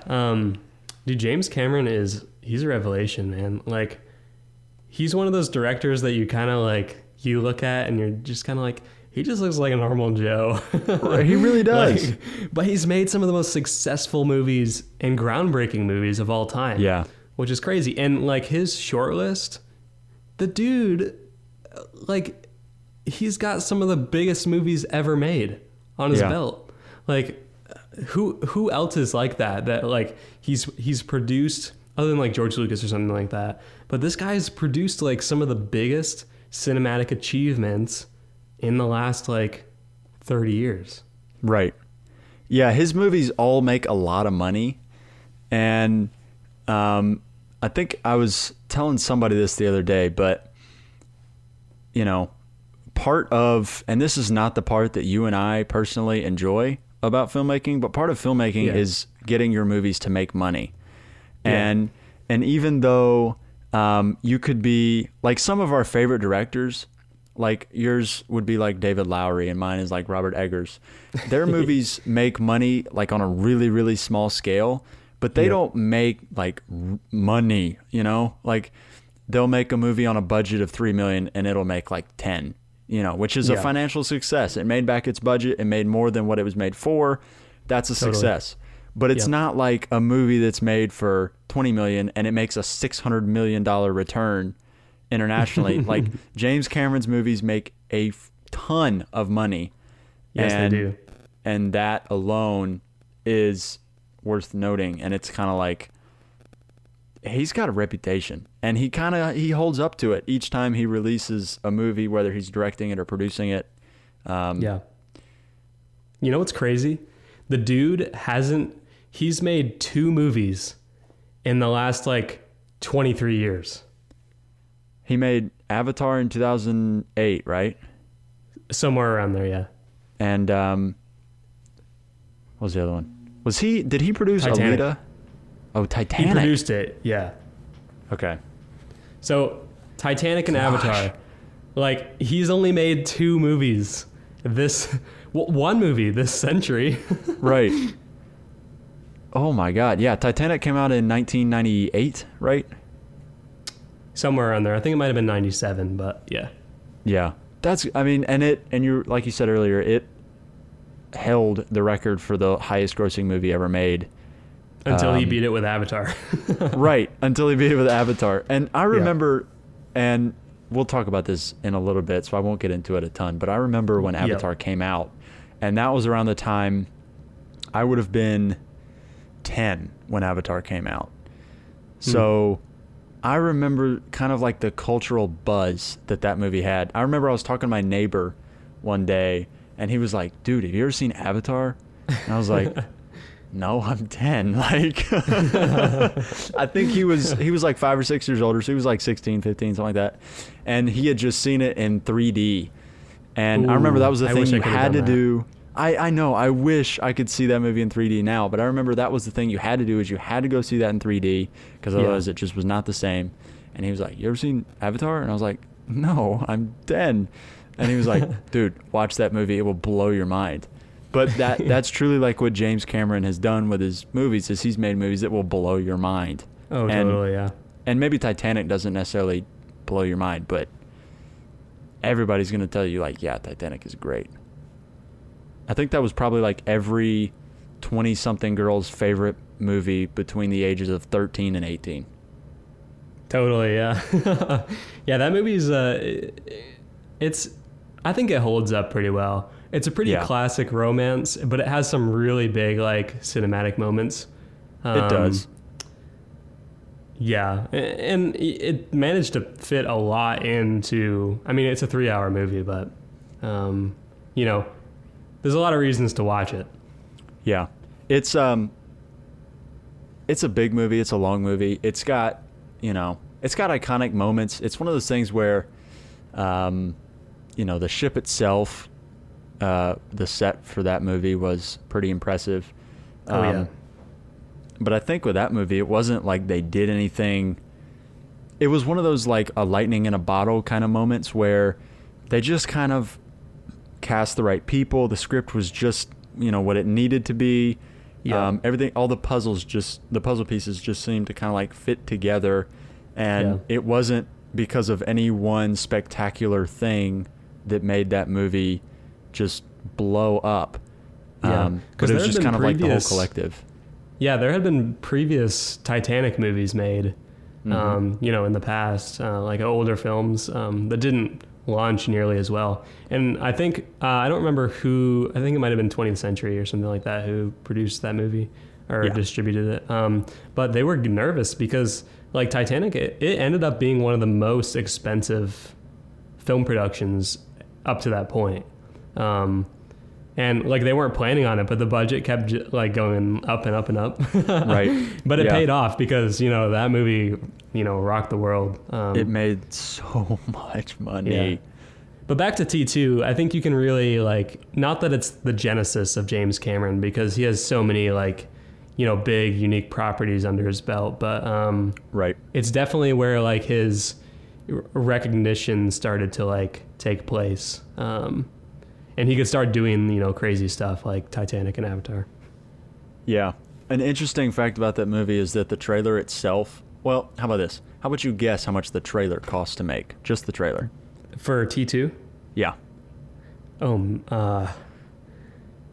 Geez, I don't know. A couple million?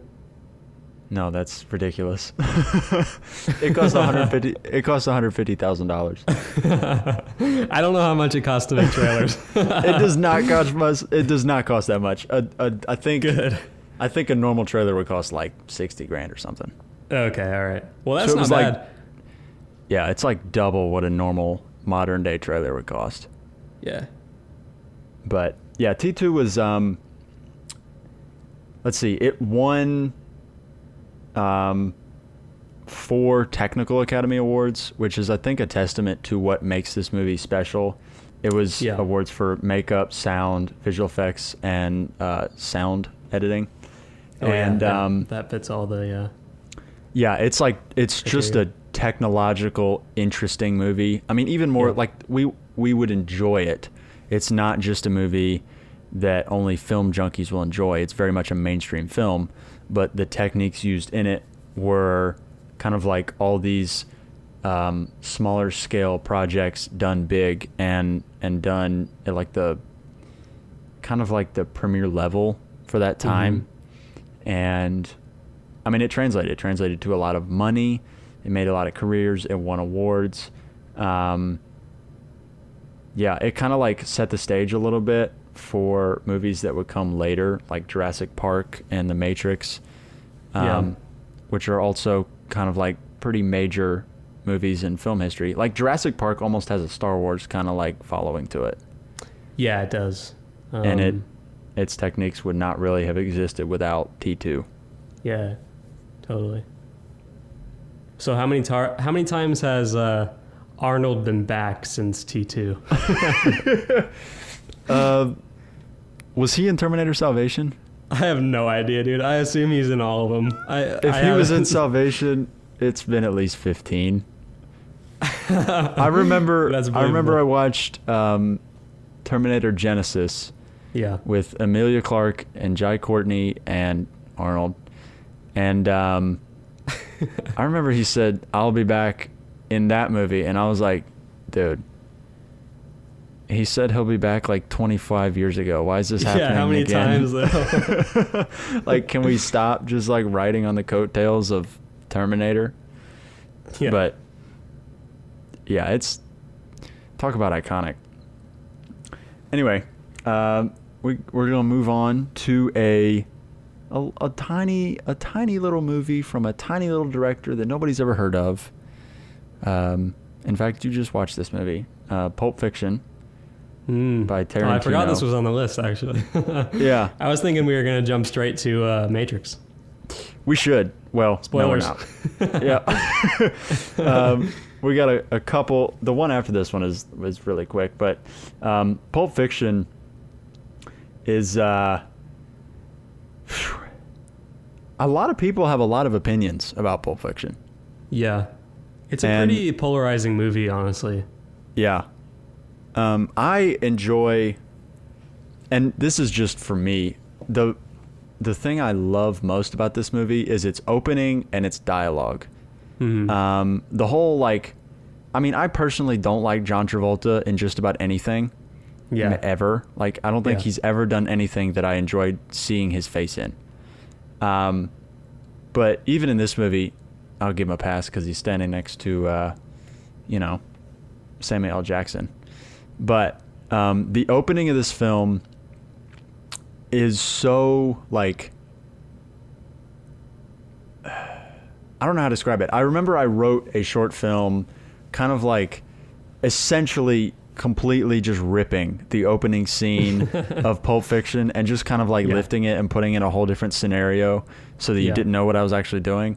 But I remember I studied that scene so much, and just kind of like the way the characters would talk to each other was very stylistic and new, and each character had their own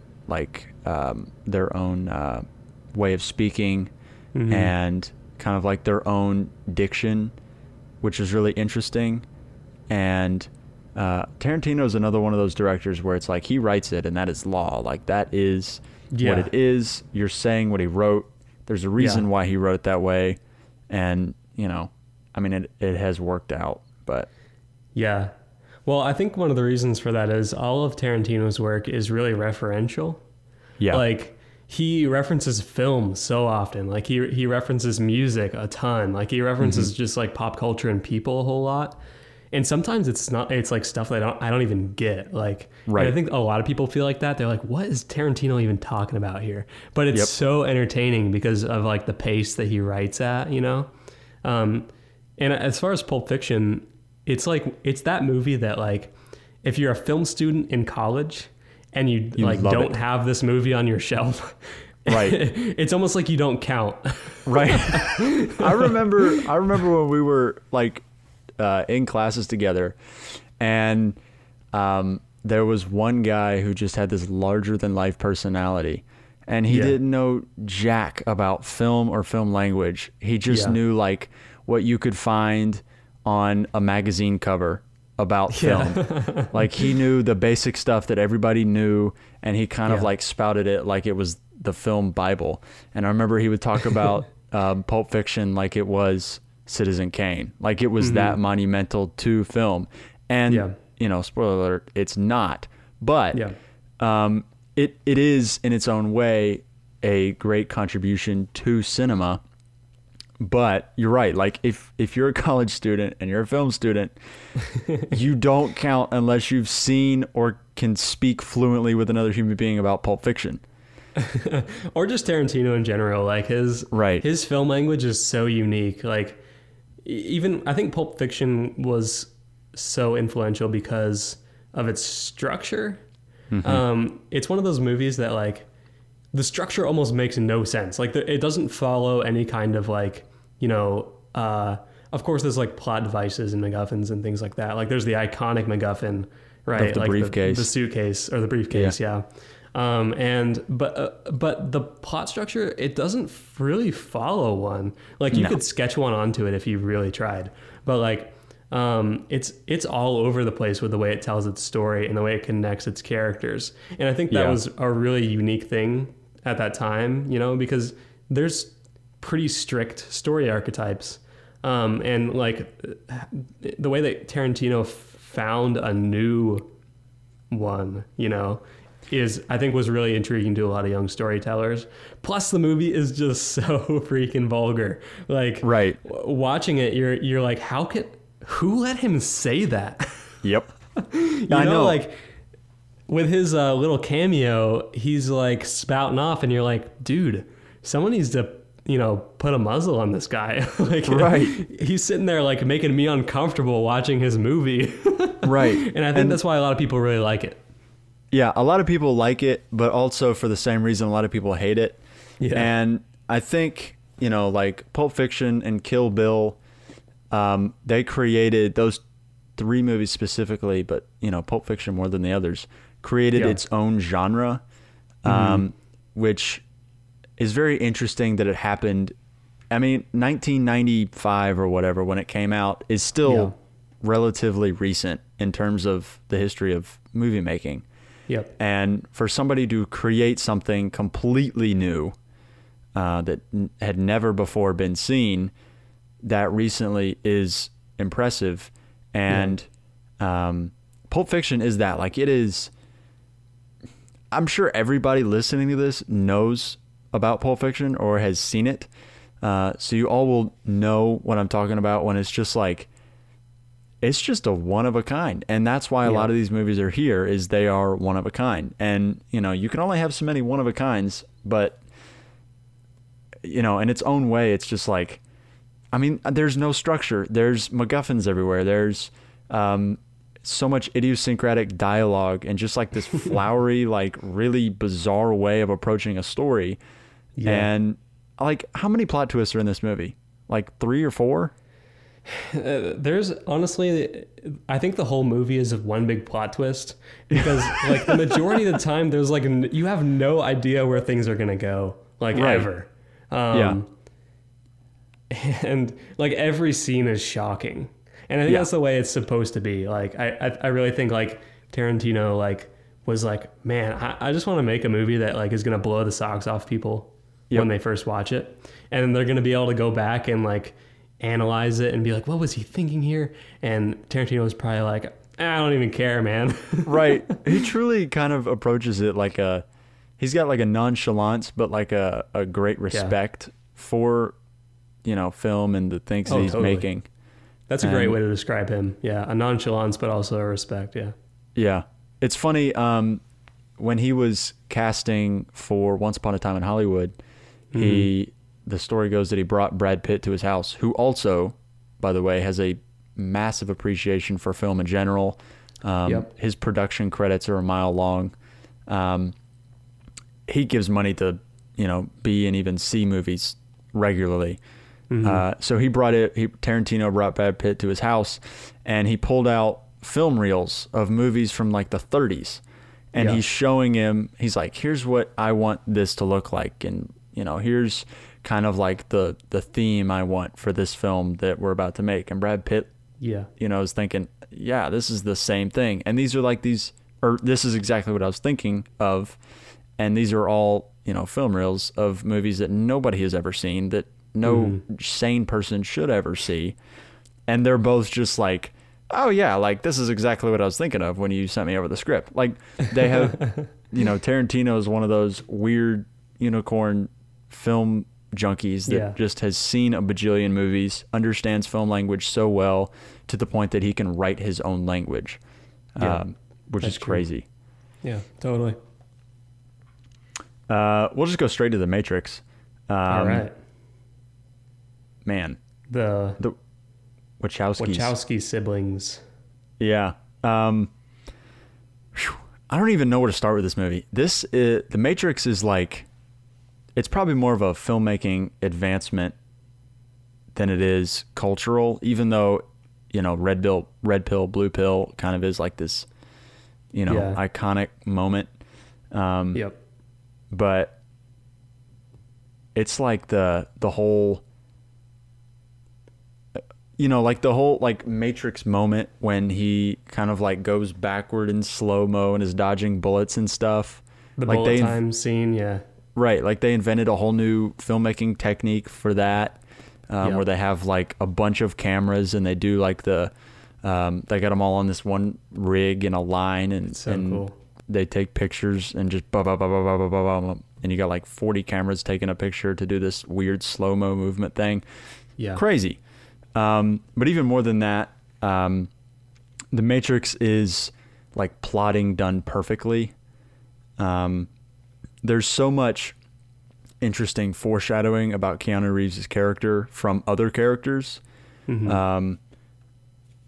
Especially like the first scene when, what's the female's name? Oh, crap, Trinity. what's her name?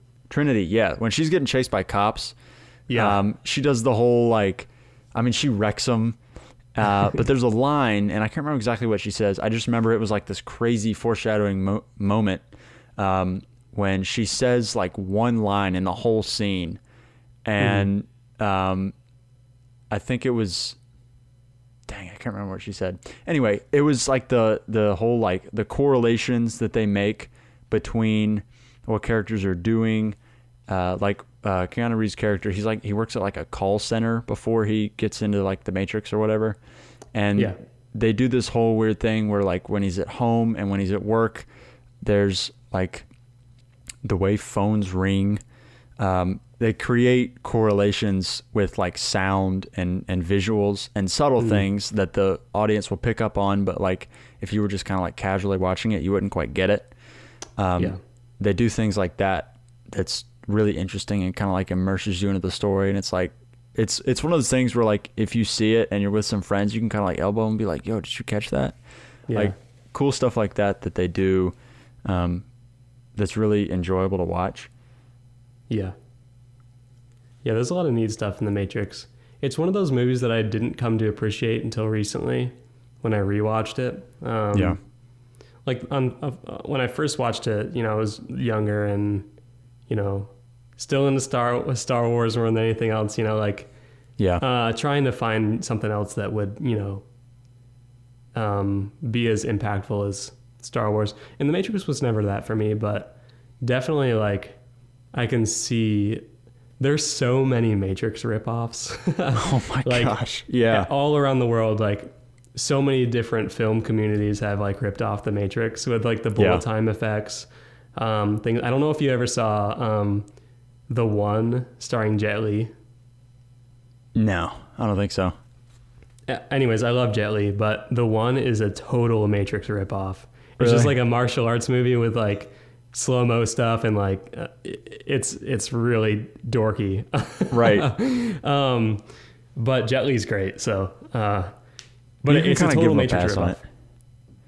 Yeah, Sorry, I think a lot of martial art movies kind of like do their like Crouching Tiger, Hidden Dragon does its own like weird slow-mo and like, well, they don't do a ton of slow-mo. They do the rope work and stuff like that. Right. Like they'll take techniques. It's when they, Matrix bullet time effect is, I mean, it's like, it's so iconic you can't copy it. And if you do, you're just like, oh, that's from The Matrix. Right. Like if you were to rip effects from other movies, which, by the way, filmmaking is totally just like ripping and lifting ideas from other people and making it fit what you want to do. Yep. You can't do that with some of the things in The Matrix because it's so iconic. Regular people are going to look at it and be like, yeah, he just totally ripped that off. And, totally. You can't get away with it the way that you can with some other things. Yeah. The Matrix is a really weird movie too. Like there's some visuals in it that you're just like, they're pretty gross. You know, like when he wakes up and he's like just butt naked in like the fluid. Yes. The robots the machines put him in. Yeah. That's or when they put like stuff, isn't there like the thing where they stick like the tube in his belly button and he's got to like pull it out? Yeah, there's like that whole scene where he loses, like something crawls into him. Yes. Dude, Yeah. it's so nasty. Yeah. And that movie is almost like the visuals are very noirish. Yeah. They're kind of like contrasty, but they're very pale. Like there's not much saturation. And it's done for a reason. And it's meant to look that way. And it's interesting because it's like the world when Neo knows he's in the Matrix versus the world when he doesn't know, when he's blissfully unaware. There's a big difference in color. And, you know, like before he realizes he's in the Matrix, there's a lot more like reds and oranges. And then once he's in the Matrix, it's all like greens, blues, skin tones, whites, blacks, things like that. And they kind of create that separation using film language, which is always really cool. And which is why I think a lot of people love that movie. Yeah. The next couple here, we're going to, speed through these last few. Although I don't know if we can speed through the Lord of the Rings.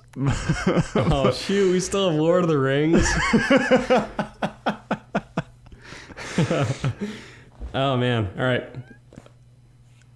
Let's just go with Lord of the Rings and see where it takes us. Yeah. And then maybe we can, since we already talked about some of the ones coming up. Right. Lord of the Rings is... Whew. Talk about iconic, right?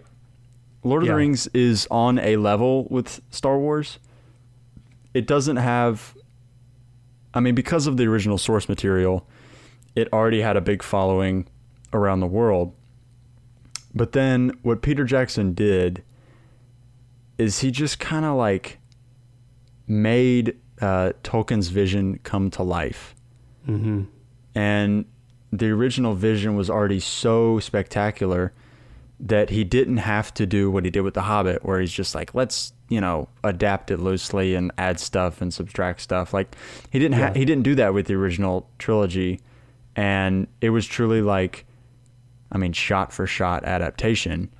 Mm-hmm. And I think they even had to cut a couple things out just to fit, runtime.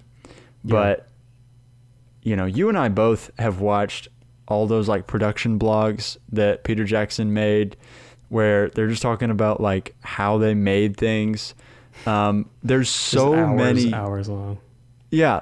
You could literally watch like 40 hours of behind the scenes production videos on the original Lord of the Rings trilogy. Totally. There's so many things that they do that were unique to that production. Mm-hmm. The extensive use of miniatures and like forced perspective and things like that. Oh, where it's so cool how they do all that. Like, okay, explain to the people listening how they made Gandalf and the dwarves look different heights, because this is just absolutely fascinating to me.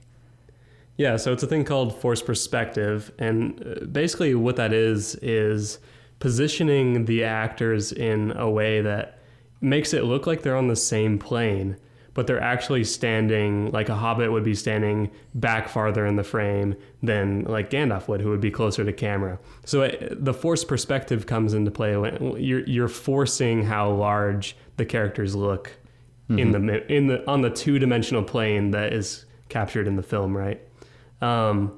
And some of the ways they did that was they built like moving contraptions. If they're sitting at a table, the table kind of moves so that you don't have like a big gap in the middle of the table where you can see like they're sitting at different tables, Right.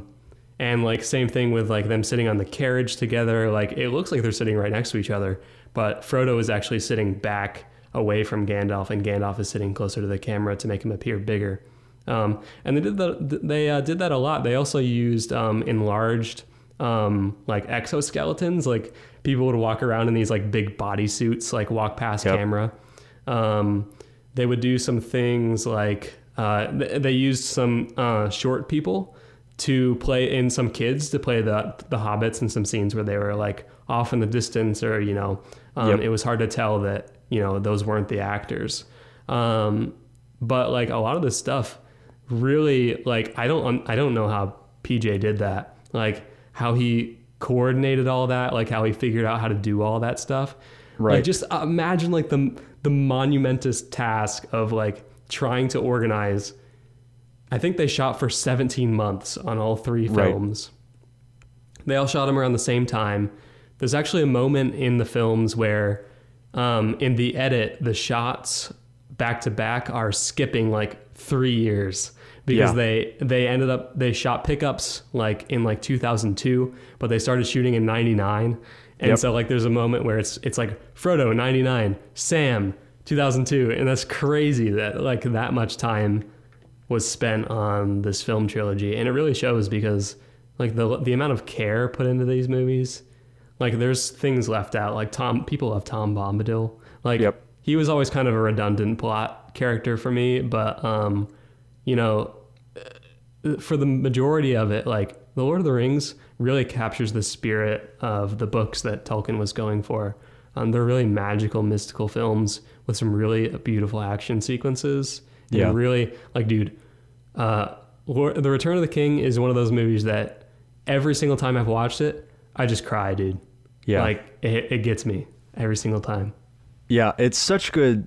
It's more than just, like, techniques. It's great storytelling. The Battle of Helm's Deep is probably like the movie that when you're going to write a battle, everybody kind of goes back and looks at and sees like, okay, how did they create the tension and the feel that, because, even within a battle, like a story has an arc or a structure to it where you need to have like your beginning, you need to have a point where you feel like your heroes are going to absolutely lose and they can't win. And then you need to have like your falling action or your twist where, they do, but it needs to make sense where their victory comes at a cost, but it also is believable. And you understand that, even though they're winning, it's not just like they just kind of like had a magical out or it was easy for them to get out of danger.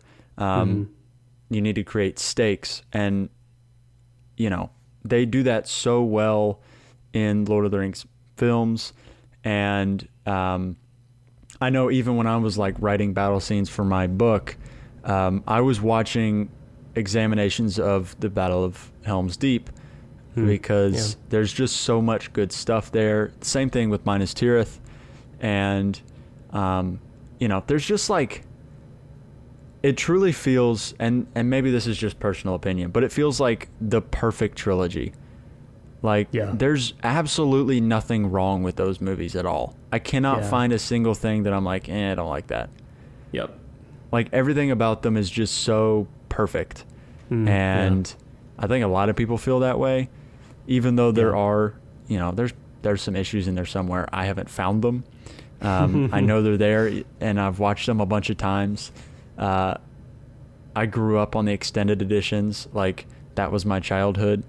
They're so good, such good films. And, it's even more than just like the enjoyable nature of them. Like, there's really cool techniques with, like forced perspective with Weta Studios building some of the coolest.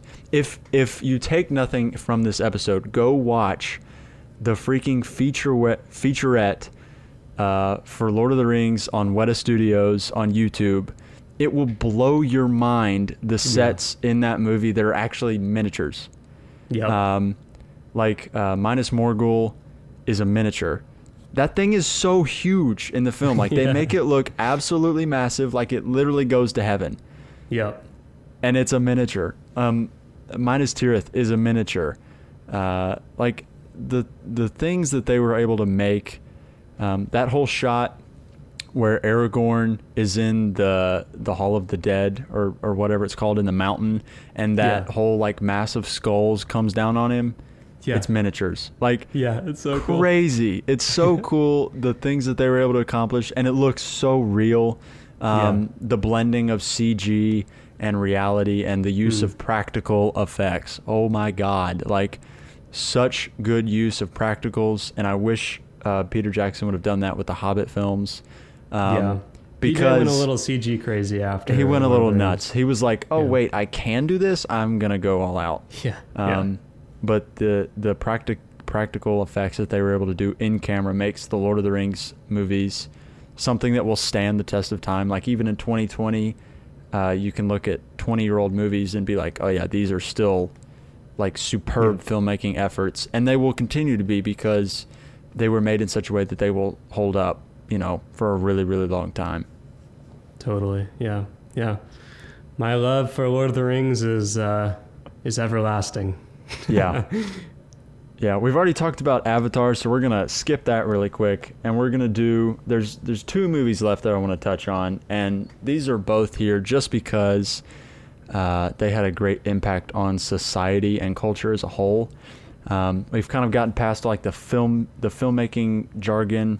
And this is just movies that everybody has seen, everybody's talked about. The first of these is Avengers in 2012 and kind of like in parentheses Infinity War, because I think they both had a similar effect on culture. Nothing like what Avengers had happened before this. Not only was it a superhero movie, and superhero movies were new. The first, they'd had Superman in like the 70s, and they'd had Batman movies in the 90s. But they were never really like a cultural, it was never like the pulse of culture. And Iron Man came out in 2008, 2007, 2008. Incredible Hulk came out around the same time, 2006-ish. And then, just 5 years later, Avengers came out, and it was like crazy, absolutely crazy. It created like its own genre of film. Yeah, it was one of those movies where everybody went to see it, because I remember like I hadn't even seen the other films, and there I am like sitting in the cinema watching Avengers, and I'm like, I don't even know what the heck's going on right now, because I like wasn't into superheroes or anything like that, because Star Wars nerd over here still, right? But I just remember like having so much fun with Avengers. It's definitely really great. I think what draws people to the Marvel films so much is how communal they are. Yeah. They're like this trilogy that you can not a trilogy, it's like a film series that you can just watch together. And they're so watchable. They're so easy to consume. And like, as far as where cinema is going, like, of course you're going to have, your art house films, like your deep dives, character studies. Right. And they can blend too, like Joker. Joker's a good example of cinema and, the new cinema blending. Yeah. But Avengers was a really cool thing to witness. And then have that enunciated with Endgame and Infinity War after that. The effect is, it's still a big deal. I don't think it's going away anytime soon. No, they're going to keep that, though. Yeah, they're going to keep making them. And they've made like 20 Marvel movies at this point. Yeah, I think it's like 22 or 23 or something like that. Right. And maybe aside from Captain Marvel, I don't think anybody would say any of them suck. Which is really impressive. I haven't seen Captain Marvel. Oh, it's so cringy. I was talking to my sister the other day about it, how just like it's so surprisingly bland and boring. And normally Marvel movies are very much not that. Yeah. But it's just like so remarkably uneventful. It's like, this movie stinks, not because it's like bad, like there's nothing in it that's like, ooh, like it's not like The Room, just resoundingly awful. It's just so like that movie is just so bad it's good. Right. Dude, I don't know if you've ever tried to watch that movie, but it is painful. I have a personal joy for like the Ugly Ducklings movies, Yeah. The Room is, yeah, it's that. It's so bad. Like, It it's really so bad you enjoy it because it's just like, you watch it and you're like, this is the worst thing I've ever seen. It's so awkward too. Like, there's a surprising amount of sex in that movie, and you're like, wait a minute, Tommy, what are you doing? Right. He's like, I want to show my butt. And it's like, why? Yeah, have you seen Disaster Artist? Yeah, I want to show my ass. And you're like, Tommy, what? It's gonna sell the movie, trust me. Right. He's like, people want to see sex. No, they don't. Not like that. No. Oh, man. Yeah, it's so awkward. Yeah. I'm pretty sure the Avengers broke Avatar's box office record at the time. It truly was, like you said, like, everybody saw it. Yeah, it was the number one superhero film. Let's see. It made, I think, 620 something million domestically. And Yeah, that's a lot. yeah, Black Panther actually passed it in 2018. Oh, sweet. Yeah. But that was another one of those movies that, like, everybody saw it. Yeah, totally. And Yeah. yeah, it ended up making 1.5 billion. And let's see. Titanic made 2.1 billion and Avatar made 2.7 billion. And then a quaint little movie that none of you have ever seen called Infinity War came and made like 3.1 billion or something stupid like that. Well, yeah, and Endgame did. Yeah, that's right. Endgame did. Yeah. Infinity War. What did it make? Like 2.6 or something? It was like it's like right behind there, yeah. Yeah. It's pretty close. Imagine making $3 billion on a movie. Dude, I mean, they've been building up to it for a while. So, Yeah. like, a lot of people saw it coming, like, that it was going to break the record. But, Yeah. that is an achievement right there. Like, dude, like, $3 billion on one movie? Yeah. Oh, my goodness. Absolutely absurd. The last movie here is, again, because it just of its impact on culture. And it was Yeah. kind of like a where were you when this came out movie. Yeah. It's Get Out, which came out in 2017. Love it, yeah. This movie is like, I enjoy it, but it's super uncomfortable. Oh, yeah. It is, yeah. There's like no crazy, I don't know, like techniques or anything. I think if you were to say there's something that just kind of was like never done before, it was Jordan Peele's writing style. Oh, yeah, his screenplay is so good. Yeah, they're so, like, all of his movies, Get Out and Us, the screenplays are very tight. They have a central theme, and it is broadcast throughout the entire film. Like, you kind of know, like, a Jordan Peele movie is its own beast. Like, you know, when you're going to see a Jordan Peele movie, there's going to be racial themes and cultural commentary throughout the whole thing.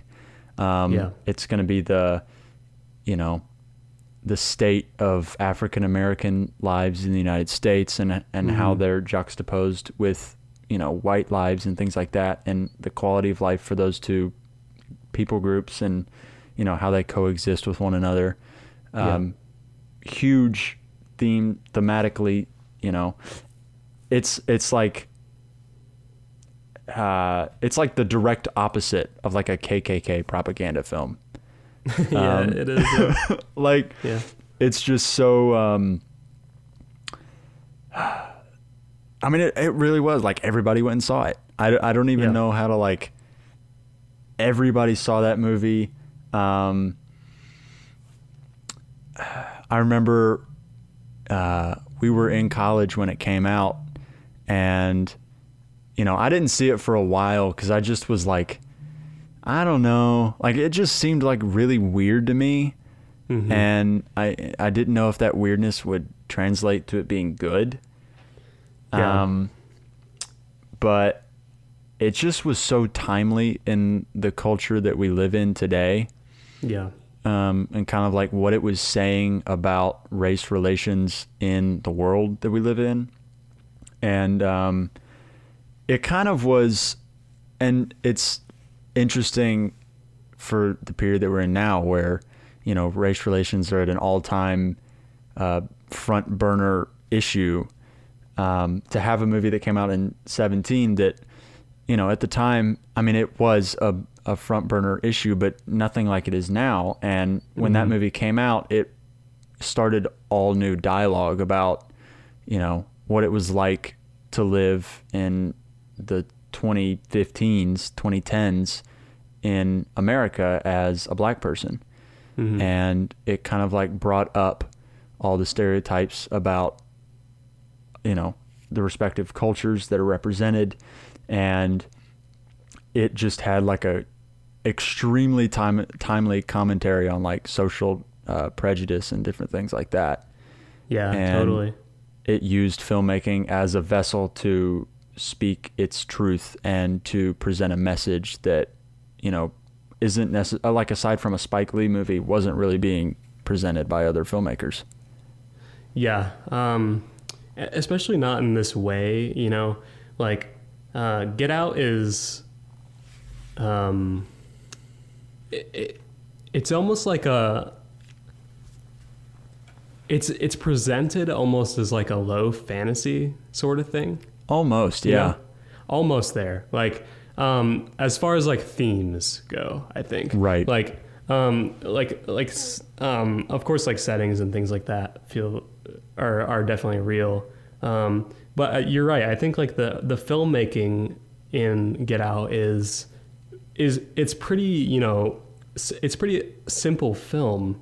But the screenplay is just so genius, man. Like Right. like it just draws you in, and it uses that kind of like low fantasy element to tell a really heavy thematic, compelling and convicting story. Right. Through that medium of, you know, not necessarily like a escapist cinema, because it's not that. Yeah. But through the lens of cinema, which can be, you know, altered to make, you know, stories more interesting and easier to digest, right? Yeah. And of course, Get Out gets extremely hard to digest towards the end. Because it goes crazy, and it hammers down on its main themes and its ideas, and really pulls through. Like, it's one of those movies that you watch and you're disturbed, but you're also like, oh my, how did he just made, like, he just wrote the perfect screenplay, you Right. know? Like they're like, I could never imagine, like, I think it ranks in the top screenplays for me. Like, it's one of those that just everything pays off. Like, all of the characters are so well done. The themes are perfect. Like, it kind of feels, in terms of screenplay, a lot like Usual Suspects for me. Yeah. Where it's like the story is so incredibly tight. It's the kind of thing where it doesn't matter who wrote it, it would get made. And Jordan Peele already had, you know, from Key and Peele, like, he had like a reputation and he had connections, and so he was able to get this thing made fairly independently. But it would, like, I could have taken that to 21st Century Fox and they would have made it for me. Like, it is such a well written story, and it kind of like follows a little bit of a mystery arc, because it's just like you're unraveling more and more and more about this, you know, this new place that we're in as an audience. And it's almost like first person limited. Right. Yeah. And it really does kind of like that twist in there, like in that last third of the movie. Oh, like, you see it coming, you know, it's coming, but it's still like, oh God, like, I can't believe they've done that to me. It's like, it's disturbing. It achieves all of its themes, and it dials it up to 12 so that you really hear the message. It's like a cultural landmark unlike any other cultural landmark because it really is. It's like if Spike Lee could make a movie that would do everything he wanted it to, but he would make it better than how he makes them, he would make Get Out. It sounds like you're hating on Spike Lee a little bit. I mean, I feel like Jordan Peele is a better version of Spike Lee personally. Yeah. Because I think they do a lot of similar things. I think they comment on African American culture very uniquely. Yeah. Spike Lee is just a little bit more explicit, for sure. Yeah, and he's just like very overt. And Jordan Peele is too, but I think Jordan Peele's views are heavily layered in story technique, plot devices, and theme, whereas Spike Lee just will straight up have his character tell you. And that's probably just a pet peeve of mine. Like I hate like overt objective views just spouted off by your character's dialogue. Like I would just rather be able to like with Jordan Peele, watch a movie and fully understand and take away the meaning of it rather than it just being like force fed down my throat. Yeah. And I think Jordan Peele does that really well. Yeah, totally. Yeah. So I think that has been our pretty exhaustive list of films that have impacted cinema and culture. And that's just American cinema. I know, this is not even like we could do a whole nother one of these on European cinema. You could get me talking for a while on Andrei Tarkovsky if you wanted to. Oh my word, dude! When we were talking at the very beginning about Gone with the Wind, I was thinking about Tarkovsky. Yeah, like I was thinking about some of his landscapes, and I was like, oh man, yep, that's Tarkovsky. Dude, you know a film that I think is going to be on this list soon is Parasite. I think so too. Yeah. Yeah, that movie is kind of like, I think it is a little bit like a Peele movie in that the screenplay is extremely tight. The themes are very heavily layered, and the film language is extremely fluent and steeped in a lot of other movies. I just bought Parasite the other day. I'm about to watch it again for like the second or third time here soon. I love that. I do. Yeah, I think you're right. I do think that it's got like all the makings of a movie like that, because it's a movie from South Korea, which, you know, naturally a film like that shouldn't be able to make a ton of money just because the American market is so large and that is where all the money is made. And it's essentially like an indie project because it's just not made in America. Yeah. And, you know, it made something like $500 million or $600 million or something like that. And it won a bunch of awards. It's got that cultural significance, film significance. It'll be on there soon. I don't know where it ranks in terms of like the 100 best movies ever, but you got to think it's like top 30, right? Yeah. Well, the folks on Letterboxd seem to think it's the number one movie. I don't know, man. I don't think it's the number one movie ever, but it's definitely up there. It's good. It's really good. It is. Well, this has been a lot of fun. I'm glad you could come on Rising Action. We'll have to have you on here again soon. Dude, where can everybody find you? Where can they see what you're up to and what you're doing? Oh my word, dude. I don't know. I don't really. Letterboxd is like the only social media that I really use all that much. Yeah. And on there, I don't even know what my name is. Hang on. It's probably just Seth Williams or something like that. But yeah, I mean, if you can find my YouTube channel. It's called Fiddlehead Media House. I post on there every once in a while, but not very often. So good luck with that. Yeah. There's a lot of short films. A lot of stuff we worked on in college is on there. Yeah, a lot of stuff that Josh and I did together is on there. But yeah, I'm not a huge social media guy, so you can follow me on Facebook if you want to. Yeah, I mean, I don't even look at Facebook that often anymore. Yeah, so follow him on YouTube at Fiddlehead Media House. You can go back into the archives and find a whole bunch of fun things that that he and I did. I guess not even that long ago, but like you just sent me the other day some remastered edits of a couple of things we did like a year and a half ago. Yeah. And it just kind of like brought this whole wave of nostalgia. Like, man, I need to go back and make a short film or something. Totally, yeah. I'm up for it. I'm down. Well, thanks for coming on the podcast, and this is it for cinema. Yeah, man. It was awesome. Thank you.